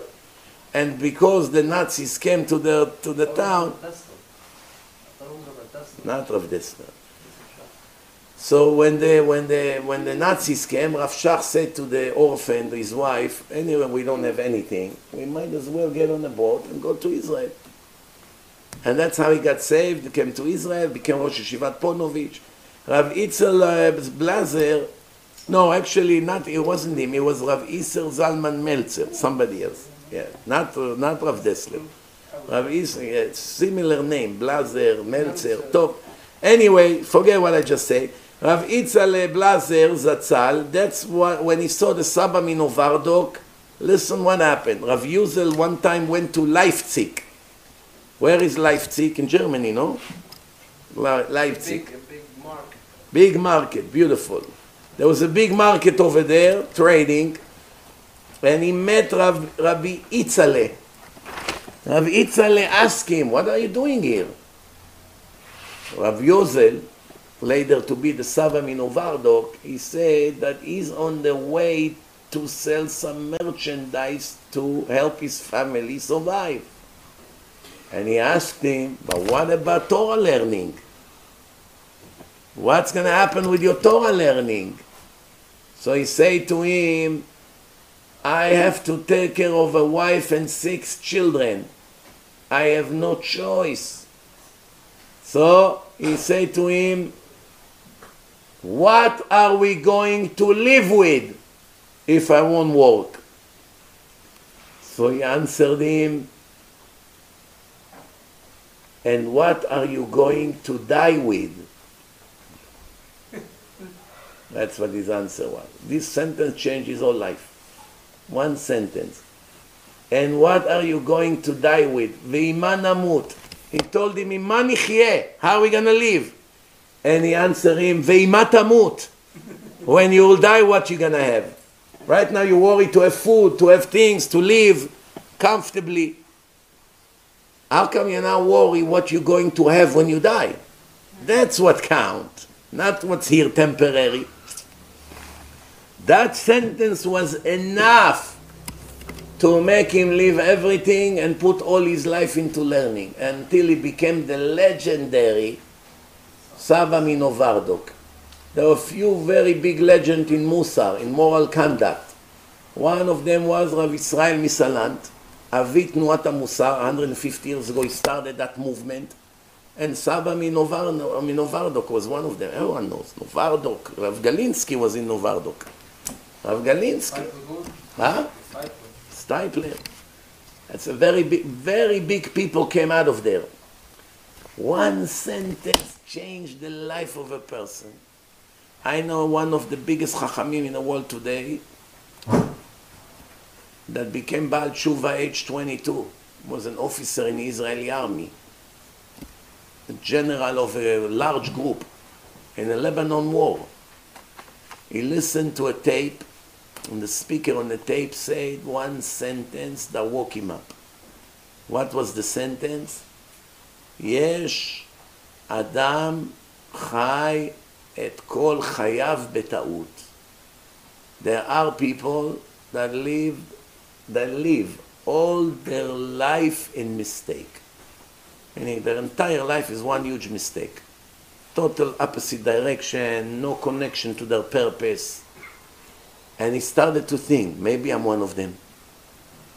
Secular, general, has a driver, drive him as a general. Everybody bow down to him. He gives orders. You know. And he started to think, maybe I'm one of them. Maybe I'm one of them. Started investigating. Checked. The rest is history. Sat and learned for 30 years, became a legend himself. If you want it, you can do it. Last thing for today, Chazal say, this is the way of the Torah. A person should be willing to die in the tent, meaning it's an expression while he's learning Torah, to kill his body and revive his soul. The Torah, אין התורה מתקיימת אלא במי שממיס עצמו עליה. This is a Gemara in מסכת ברכות, page 63. Brachot, page 63. Could be also in Masechet Shabbat. There are many things that appear in the Talmud few times. I'm sure they have Gemara over there, you can check. What does it mean, memit atzmo, killing himself? He lived in the most simple possible way. Pat b'melach tochal, you'll be ready to eat bread and salt only. Water, very simple water you drink, that's all I have. You're ready to sleep on the floor, live life of sorrow, kill yourself by learning Torah. If you do that, how lucky you are in this world, and needless to say in the next eternal world. Why are you lucky in this world to live such a simple life with lots of sorrow and very simple? Because as much as you think that the more wealthy you will be, and the more toys you will buy, and the more delicious food you will eat, you will find out that you suffer more than an ordinary person who eats very little and dress very simple and live the most simple possible way. Mentally, the more you own, the more stress you have, the more anxiety, the more anxious you are, the more worry you are, the more confused you are trying to figure out what to do. So many problems you have. This store, that one, this building, construction, permit, this, that. Simple avrech. Come to morning in yeshiva, after shachrit, sits, learn all day, go home, 2-3 hours with his kids. The same thing every day. All his life Torah. Doesn't have buildings, doesn't have permit, doesn't have this and doesn't have that. Nothing. Nothing to distract him. What? Most simple life. And Hashem does miracle for them. They get clothes, this, that, everything works out. And that's how they move on with their life. Everybody think, okay, you know what? You will suffer in this world, but the next world you'll be a king. That's also not true. In the next world you'll be a king for sure. But even in this world you are a king. Because Hu'ezehu Ashir As-Sameach Bechelko. Wealth is not how much you have. Is how much satisfy you. And if you satisfy with what you need, and someone that has $100 million and is still hungry for more, is more poor than you in his mind. Because he's after more. And you are not after anything. Baruch Hashem, Hashem gives him what I need, I'm happy. I don't need more. And that's very difficult to reach such a level. But once you do, you're free for life. The Pnei Meir is saying, when Rav Meir Shapira Miluvlin, Yeshivat Chachmei Lublin, was a famous yeshiva. He's the founder of Daf Yomi, nachon? The idea of learning 1 page a day and finish every 7 years. And he needed some, when he collected some money to his yeshiva, one of the rich people asked him, what do you need money for? He asked him. He said, I'm building a yeshiva. And he said, I want the yeshiva to have a dining room and a dorm, that the boys over there should have comfortable condition that they can learn. So the Gvir, the rich guy, said to him, didn't the Mishnah say that you have to sleep on the floor and drink only some bread and water and live and live simple life? Rav Meir said to him, let me tell you a story. The Gaon Mivilna had a big argument with Baal HaTanya. Baal HaTanya is the founder of Chabad. If Chabad would be like Baal HaTanya, I would be the first one to join them. If they would stick to the original Chabad way. Musar, strong Musar, and more Musar. And a lot of holiness. That would be fantastic. But even then, the Gaon Mivilna was the biggest Chacham on earth, put them in Cherem, on a ban. When the Baal HaTanya found out that the biggest Chacham in the world put him in a ban, today people don't care anymore. But back then they cared very much. Such a Chacham put me on a ban, how can I sleep at night? What do you think he did? He went to him. Nasa Baal HaTanya ledaber imo. As he is on the way, there was a lot of delays on the way. That he got stuck in Passover in some city. In the middle of Tfilat Arvit of Yom Tov, Baal HaTanya and his companions, they saw that on Pesach night we say Hallel. Not everybody say Hallel. Some Yekes, they don't say Hallel on a night. Hasidim, Faradim, they say Hallel at night. That's the only time you say Hallel at night in Arvit, in Pesach. But some Ashkenazim don't say Hallel. Some of them wait after the davening. When people go, they say Hallel without bracha. We say Hallel with bracha in a shul. When the Baal HaTanya saw that over there in the shul that he is now in Leil Pesach, they are not saying Hallel, right? That's their minhag. And he holds that you have to say. But he didn't want to rebel against the rabbi of the place. He's the leader over there. He waited until they all left, and him and his few Talmidim went back into shul quietly, and they started to sing and scream the Hallel. One of the people from the community passed by and he heard Hallel from the shul at night. He couldn't believe what's going on. Ran quickly to the rabbi to inform him what these people doing under your nose here. The rabbi asked Baal HaTanya to come. He asked him strictly, how did you dare to do something against the custom of the place? Baal HaTanya told him it's halacha. Bet Yosef ruled that the Shulchan Aruch, we have to do it. But the rabbi banged. But the Rama said that it's not our custom to do so. Rama is the Maradatra of the Ashkenazim. It's also only 500 years ago in the same generation. So the answer of Baal HaTanya was, how does the Rav know that when the Rama wrote, we are not doing that he also banged the table? Maybe he was very upset that we are not doing it, and he said that, but we unfortunately don't do it. How do you know? That's what he told you. Wow. Maybe it's a chaval that we cannot do that because it's not our custom. And the rabbi of the place say, you're right, maybe. So that was the end of it. So Rav Meir Shapira that was telling the Gvir that story. What's the story? It has to do now with money for the building. He say, you told me now, that's the way of the Torah. Sleep on the floor, eat bread with salt, drink water, live life of sorrow. How do you know that's what the Tana meant? Maybe the Tana was describing how miserable we are that we don't even have the merit to live comfortable life. Maybe he said that's the way of the Torah. What? If you are Talmid Chacham, you are distant. Unfortunately, because the rich people are so stingy and they only care about their stomach and they don't care about the Torah so much. So because of them, we have to eat bread with salt. And because of them, we barely have some water and we sleep like dogs on the floor. If they would open their wallet, we would live in a comfortable mattress and we can learn Torah in a much more focused way.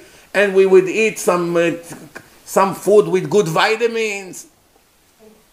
And maybe we would have Kangen water, filter $5,000 in yeshiva that get away all the acid and clean all the dirt and the water is delicious. There was a commercial for Shimon Kolyakov, Torah anytime. It was too obvious, right? No, but it's delicious water. There's no argument about it.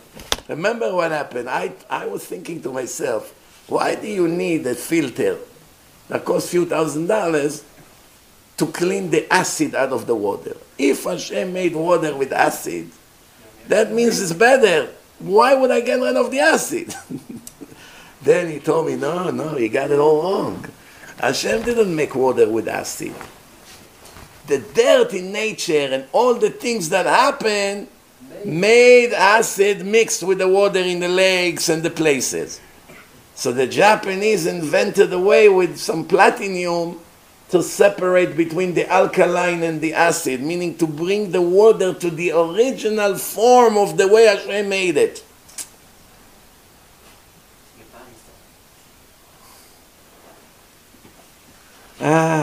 What can I tell you? You said 9 things. You said already 9 things.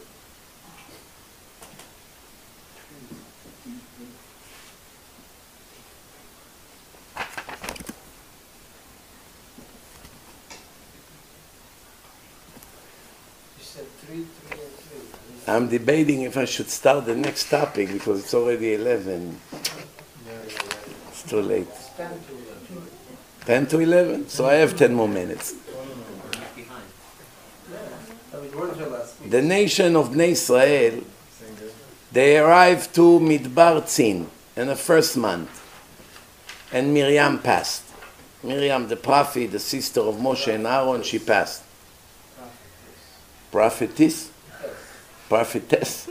Very good. I want people to fix my broken English to make it a little bit less broken. Prophet is a man. Since when in English you have male and female? It's only in Hebrew and Spanish. Huh? Prophetess? Prophetess. Tov? Prince and princess, you're right. Okay, so now Miriam, after Miriam passed, the well, there was a well there walking with them. By a miracle, they get water from the well. Now Miriam passed and the well dried out. When did Miriam pass? What date? 10 of Nisan. 10 of Nisan, as it's written in the Targum Yonatan. And the well probably did not dry until her Shiva finished. Right? Because Hashem give respect to the tzaddikim when they pass. So that was 17 of Nisan.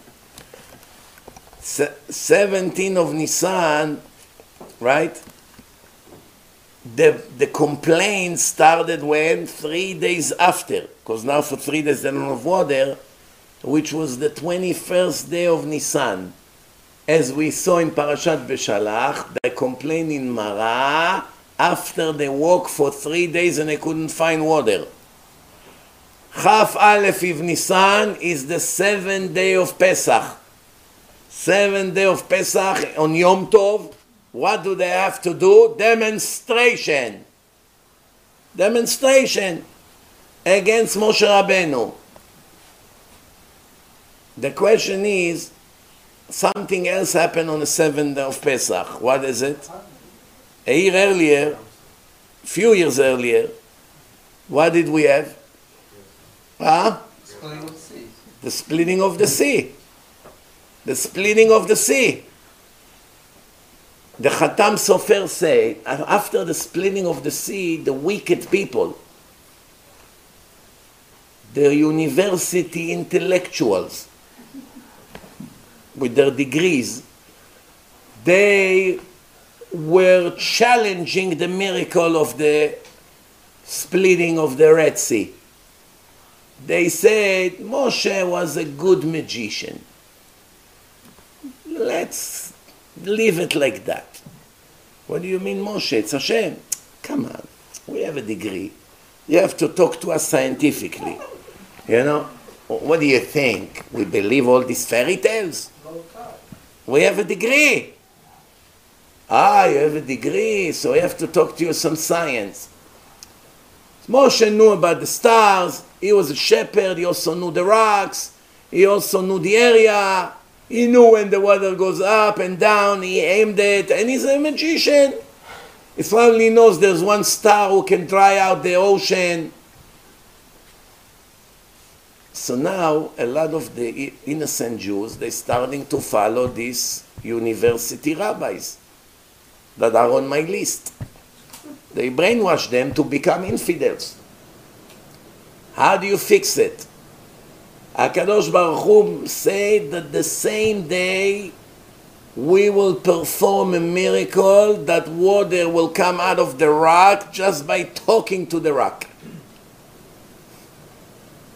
And that will be an answer to all these degrees and the infidels that make logical and natural claims that they contradict the miracle of Hashem. So if the magic of Moshe was able to dry the ocean, how come in the same day the opposite happened? Same day that the star control water coming out of a rock. How can it be?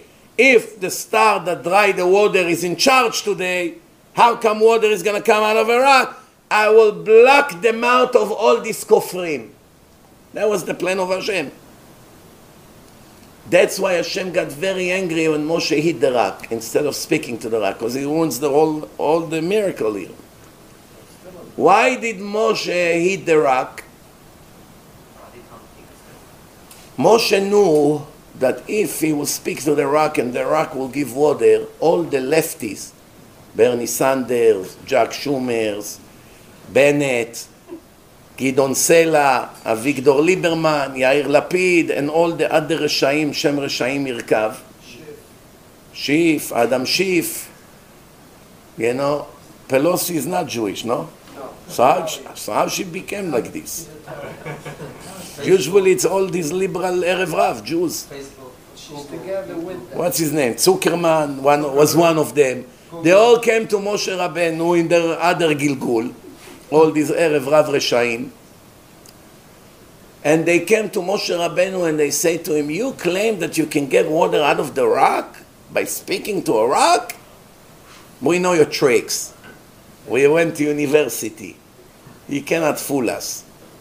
You want to prove your point? Talk to this rock. For you it's the same thing, no? If it's a miracle, it's a miracle.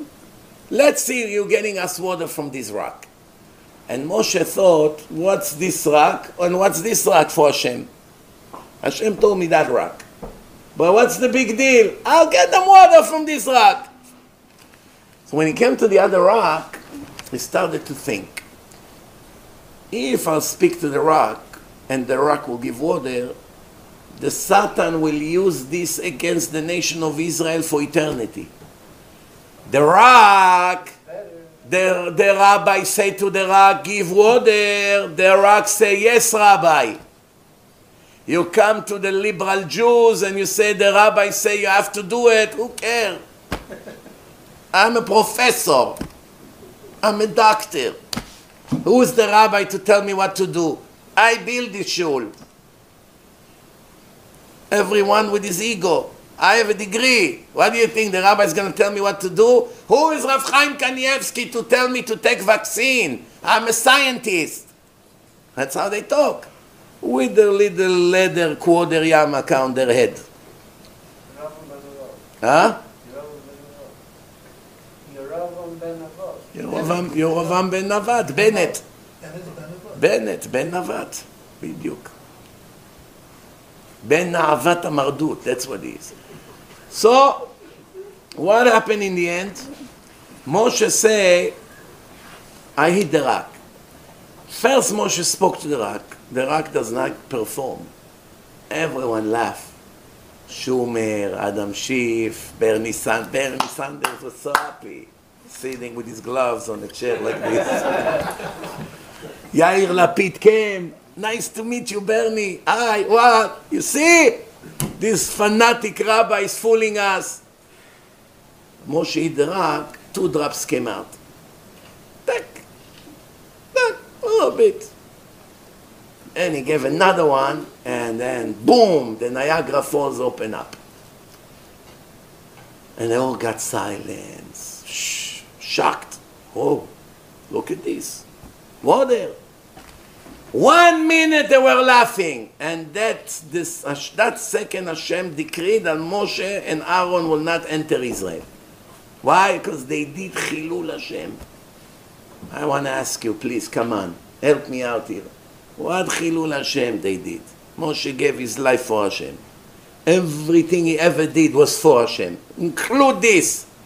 Nobody denies it.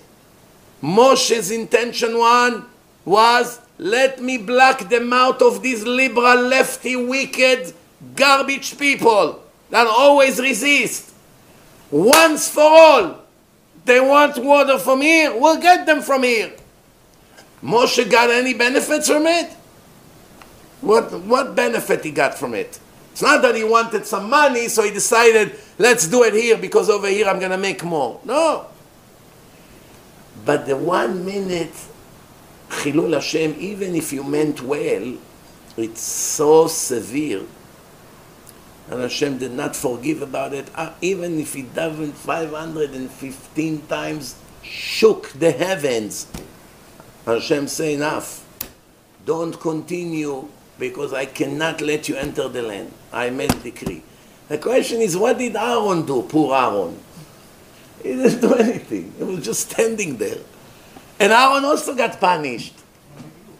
The answer is, why when Moshe hit the rock, the water did not come out in the first time, only a little bit. And then the second time, everything came out. Why? Anyway, he already made the sin. He hit the rock instead of speaking to the rock. That's it. The sin was done. Why do you need to do it twice?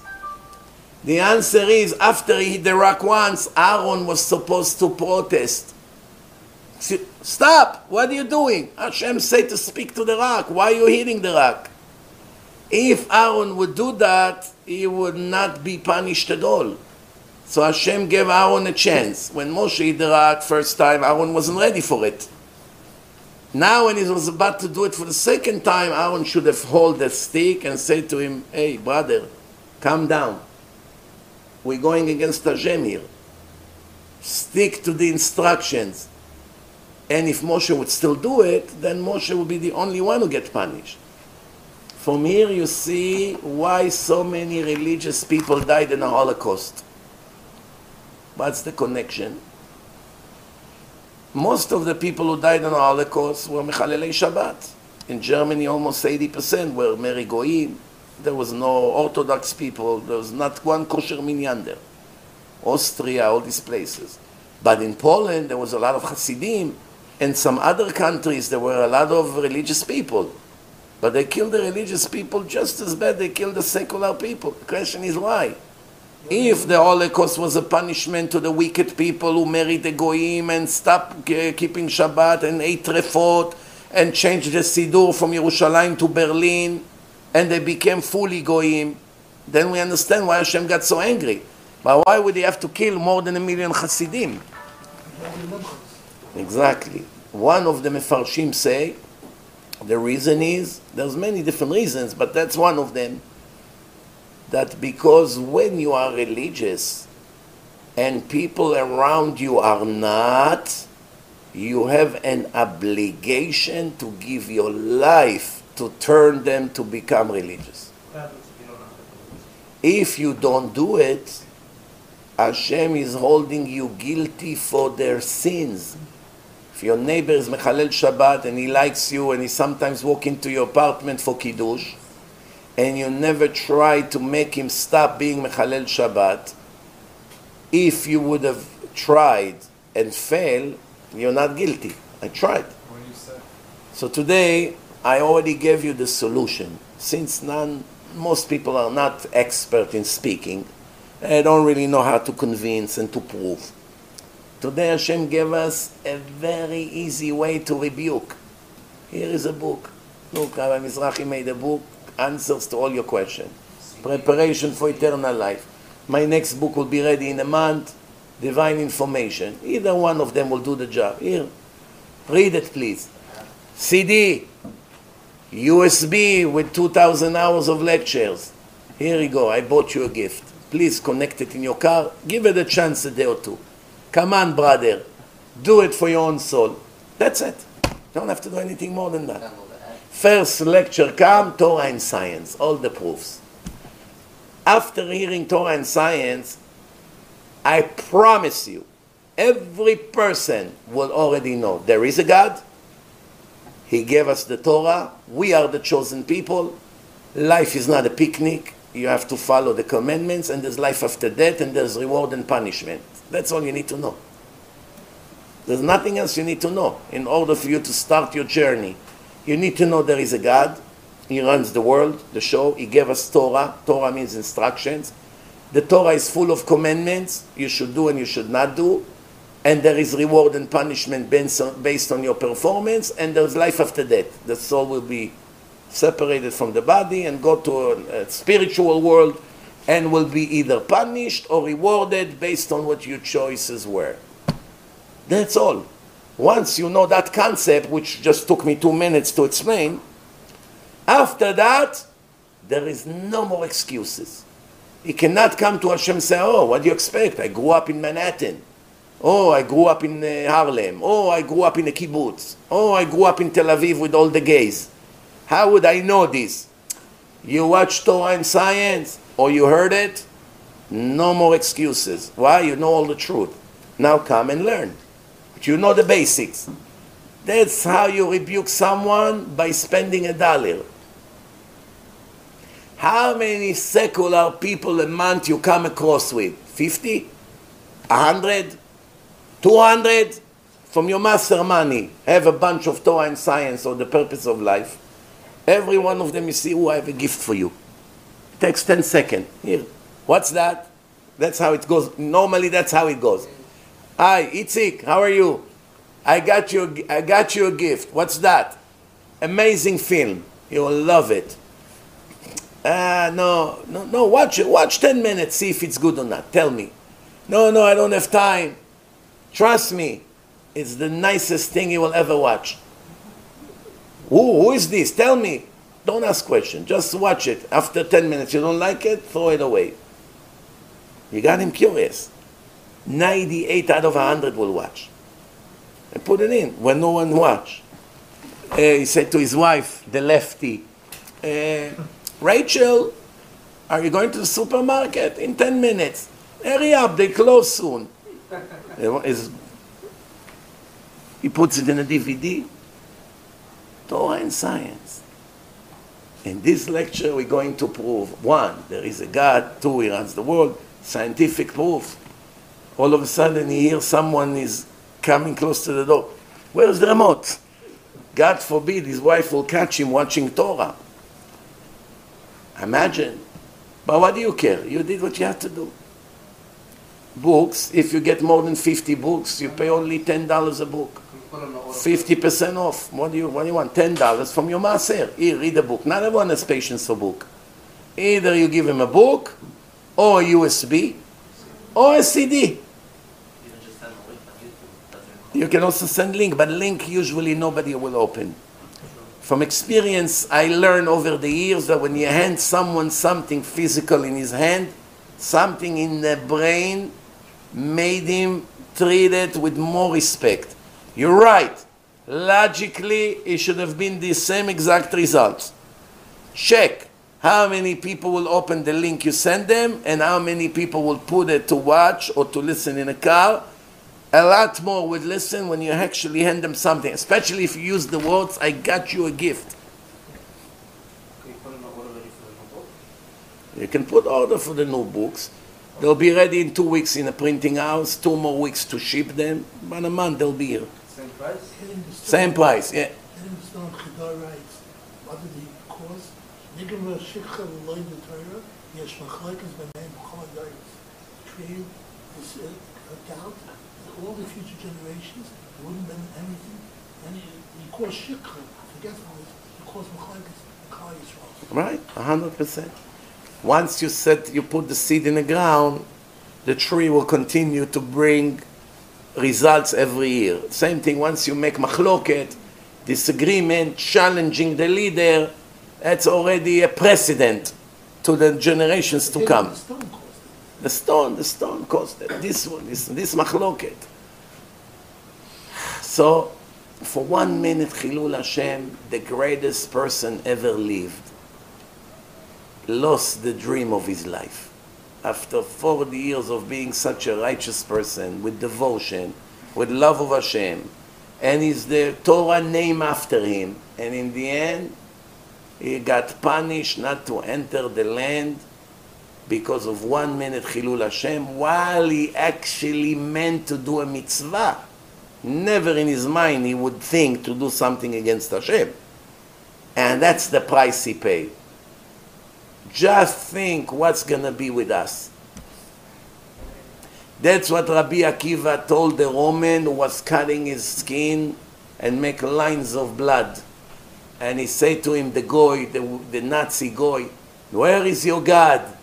If you, the rabbi of the Jews, and everyone admire you, you're such a holy man, how come he's not helping you?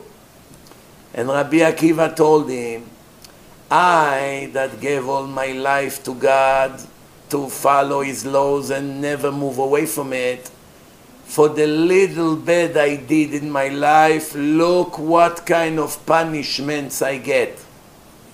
You! What's waiting for you? You can count on one hand what did I do wrong from the minute I became a tzaddik. When did Rabbi Akiva made this? All his life learned Torah. But for the little he possibly did, he got such an end. Imagine what's going to happen to the one who cut him to pieces. What's going to be his end. Imagine what's going to be the end of all these infidels that took over the government. It breaks the heart how the Arab sits in the Knesset with the hammer. He is the Yoshev Rosh HaKnesset, a Muslim brother terrorist, sitting in the Israeli government with the hammer. He decides which one will sit in and throw him out. Guards, throw him out. He doesn't respect me. An Arab terrorist. And today one of the people told him, you got 53 billion shekel. You made the deal of your life. You have to see how he smiled. He said, Bennett and Lapid gave you 53 billion shekel. It's more than the entire budget of the Israeli army, what you got. The whole army doesn't have a budget of 53 billion shekel. And he said, Lapid and Bennett did not give us this gift. The state of Israel did. You understand what lefties are? What cancer they are in a society? Israel is full of posters on bus stops now. First week on a job, they flooded Israel with posters. 2 men kiss each other on the mouth. Big, huge poster. 2 big heads kissing each other on the mouth. And they wrote on a poster, if this poster was not ripped yet, that means we finally made 1 step progress. Meaning, finally people becoming sodomites. That's our dream. That's Israel now, Rabotai. Here you go. I don't think in America they would dare to put such a poster. Yeah. Not that here you have less gays. They haven't? San Francisco. No. San Francisco made a law that, in my opinion, will make the state of San Francisco bankrupt completely in a year or 2, but it will also do something else. It will clean all the criminals from the other state. They will all move to San Francisco. I tell you why. When I was in Denver, Colorado, the person who drove me from the airport or to the airport, he told me, 1 million people moved to Denver in the last year from America. I said, why? So Denver is the most developing place in America. I said, why? I said, they legalized grass. All the drug addicts, they want to go on the street and smoke their drugs without getting scared. So they're all moving now there to Denver. Now they made a law in San Francisco, everyone who go into a store, he can steal up to $950 in goods without being a criminal. It's allowed. They cannot arrest you, they cannot do anything to you. You know what happened first day? All the criminals, they went to supermarket in front of the security guard, in his face, and walks out. So I'm thinking there's a lot of drug addicts here, a lot of people who live by stealing. Now they don't have to steal anymore. It's legal. All they have to do is to move to Sodom. Remember, I'm the first one who called San Francisco Sodom 25 years ago. California? In San Francisco. Is that California? Yeah. Okay. It's only says. So all the junkies and all the people who love riots and to rob stores, all they have to do is to move to San Francisco. You make $5,000 a day. Maybe that's the Shev's plan, getting all the wicked people. Maybe. And then one day make an earthquake and take all of them to hell. Yes, that's possible. Everything happens as a reason. We not always see the reason. But one thing I can tell you, imagine you're a drug addict. And all day you have to think, how do I steal $50 here? How do I steal there? I stand by the gas station collecting money. Why do I need this horrible life? I'll move to San Francisco. I walk from one supermarket to the other with my bag. 900, move to the next door, 900, move to the next door, 900. American politician. Jack Schumer, the genius. They're closing. Adam, You think they're going to all the stores gonna close. That's why they go bankrupt. There will not be store, no sales tax, no income tax. All the stores will be vacant, and San Francisco will be a gathering of all the criminal lowlifes. And then the earthquake will come, and Hashem will send them express to Korach and the other lefties. But until it happens, we have to go back to our said reality. Who's controlling us? Wicked clown that hates Torah, hates God, hates holiness, hates ethics, hates moral conduct.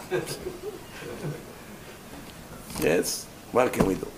It is what it is. In the end, it will be good. The question is when. Very likely that what the Zohar said that the Arabs will control us 9 months before the Mashiach would come, very likely, I don't know for sure, but very likely that that's what they meant. For the first time in the history of the world, Arabs are in a government who control Jews, sitting in the Knesset. Arabs from the Muslim Brothers run Israel now. One of the politicians spoke today, I like him, he speaks very good, Amsalem his name. Google him, Amsalem. He's a traditional guy, but he knows how to talk. Sometimes a person really knows how to talk, he knows how to talk. So he said to the Arab, Mansour, you are the prime minister, not Bennett. Because Bennett wants to sneeze, he asks you permission. Mansour, you allow me to sneeze? How much more money you want to stay in the government? And the Arabs smile like this. It's true. 5 terrorists took over Israel. But today I saw something amazing. Amazing. One other guy from the Likud also knows how to talk. I don't remember his name. Yeah, Levin. Levin said to him, Mansour, congratulations. Thank to you.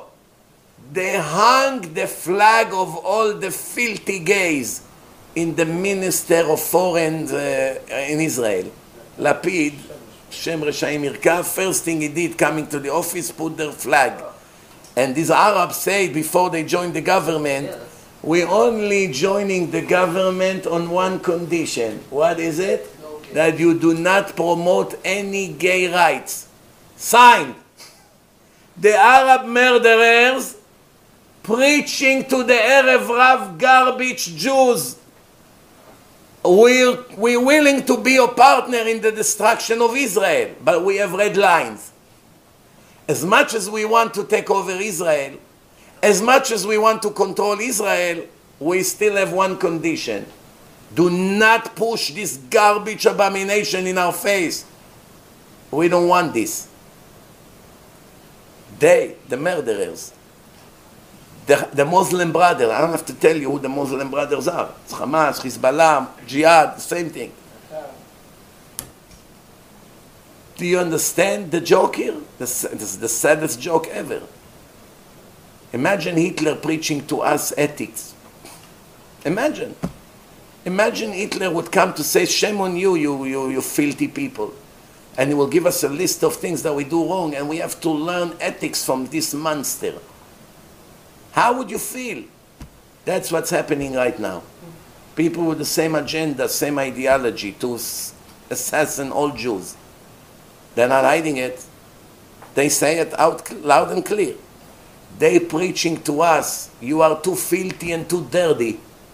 We will help you to destroy Israel because it's our interest.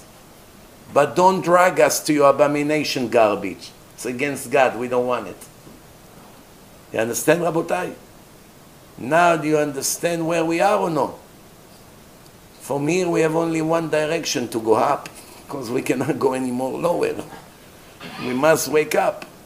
That's why now more than ever before, Kiruv is the goal. Invest all your money in Kiruv. Soon no money will be left anyway. The only money you take with you to the next world, the eternal world, is the money you invested in Kiruv. I told Chaim, the donation now in the last 4 weeks went almost to nothing. I don't know why. What happened in the last 4 weeks? What happened? People ran out of money? No. Yes. They're all in the summer, in vacation as usual, in camps. Biden hires a kid. I don't know what happened. Maybe it's because I don't talk about it often enough. People need reminders. I don't know. It's time to wake up, Rabotai. Every soul we save, in the end, that's what we're going to be able to brag on. That's it, nothing else. Thanks to me, such and such Jews got saved and got close to Hashem. If Goyim understand it and some of them send money, please use it to save Jewish souls, Goyim, from all over the world. What Jew can claim he didn't understand the concept? See a fisherman walk up to people. You can become a second time. They woke up, what, to donate? Oh, so you remember to take an envelope out. Baruch Hashem, with the envelope, we're not going to be able to build Jerusalem, you know. We have thousands of people every day we have to approach. I'm saying people are giving now a second dance. Baruch Hashem. Baruch Adonai leolam, amen ואמן. Rabbi Hanania ben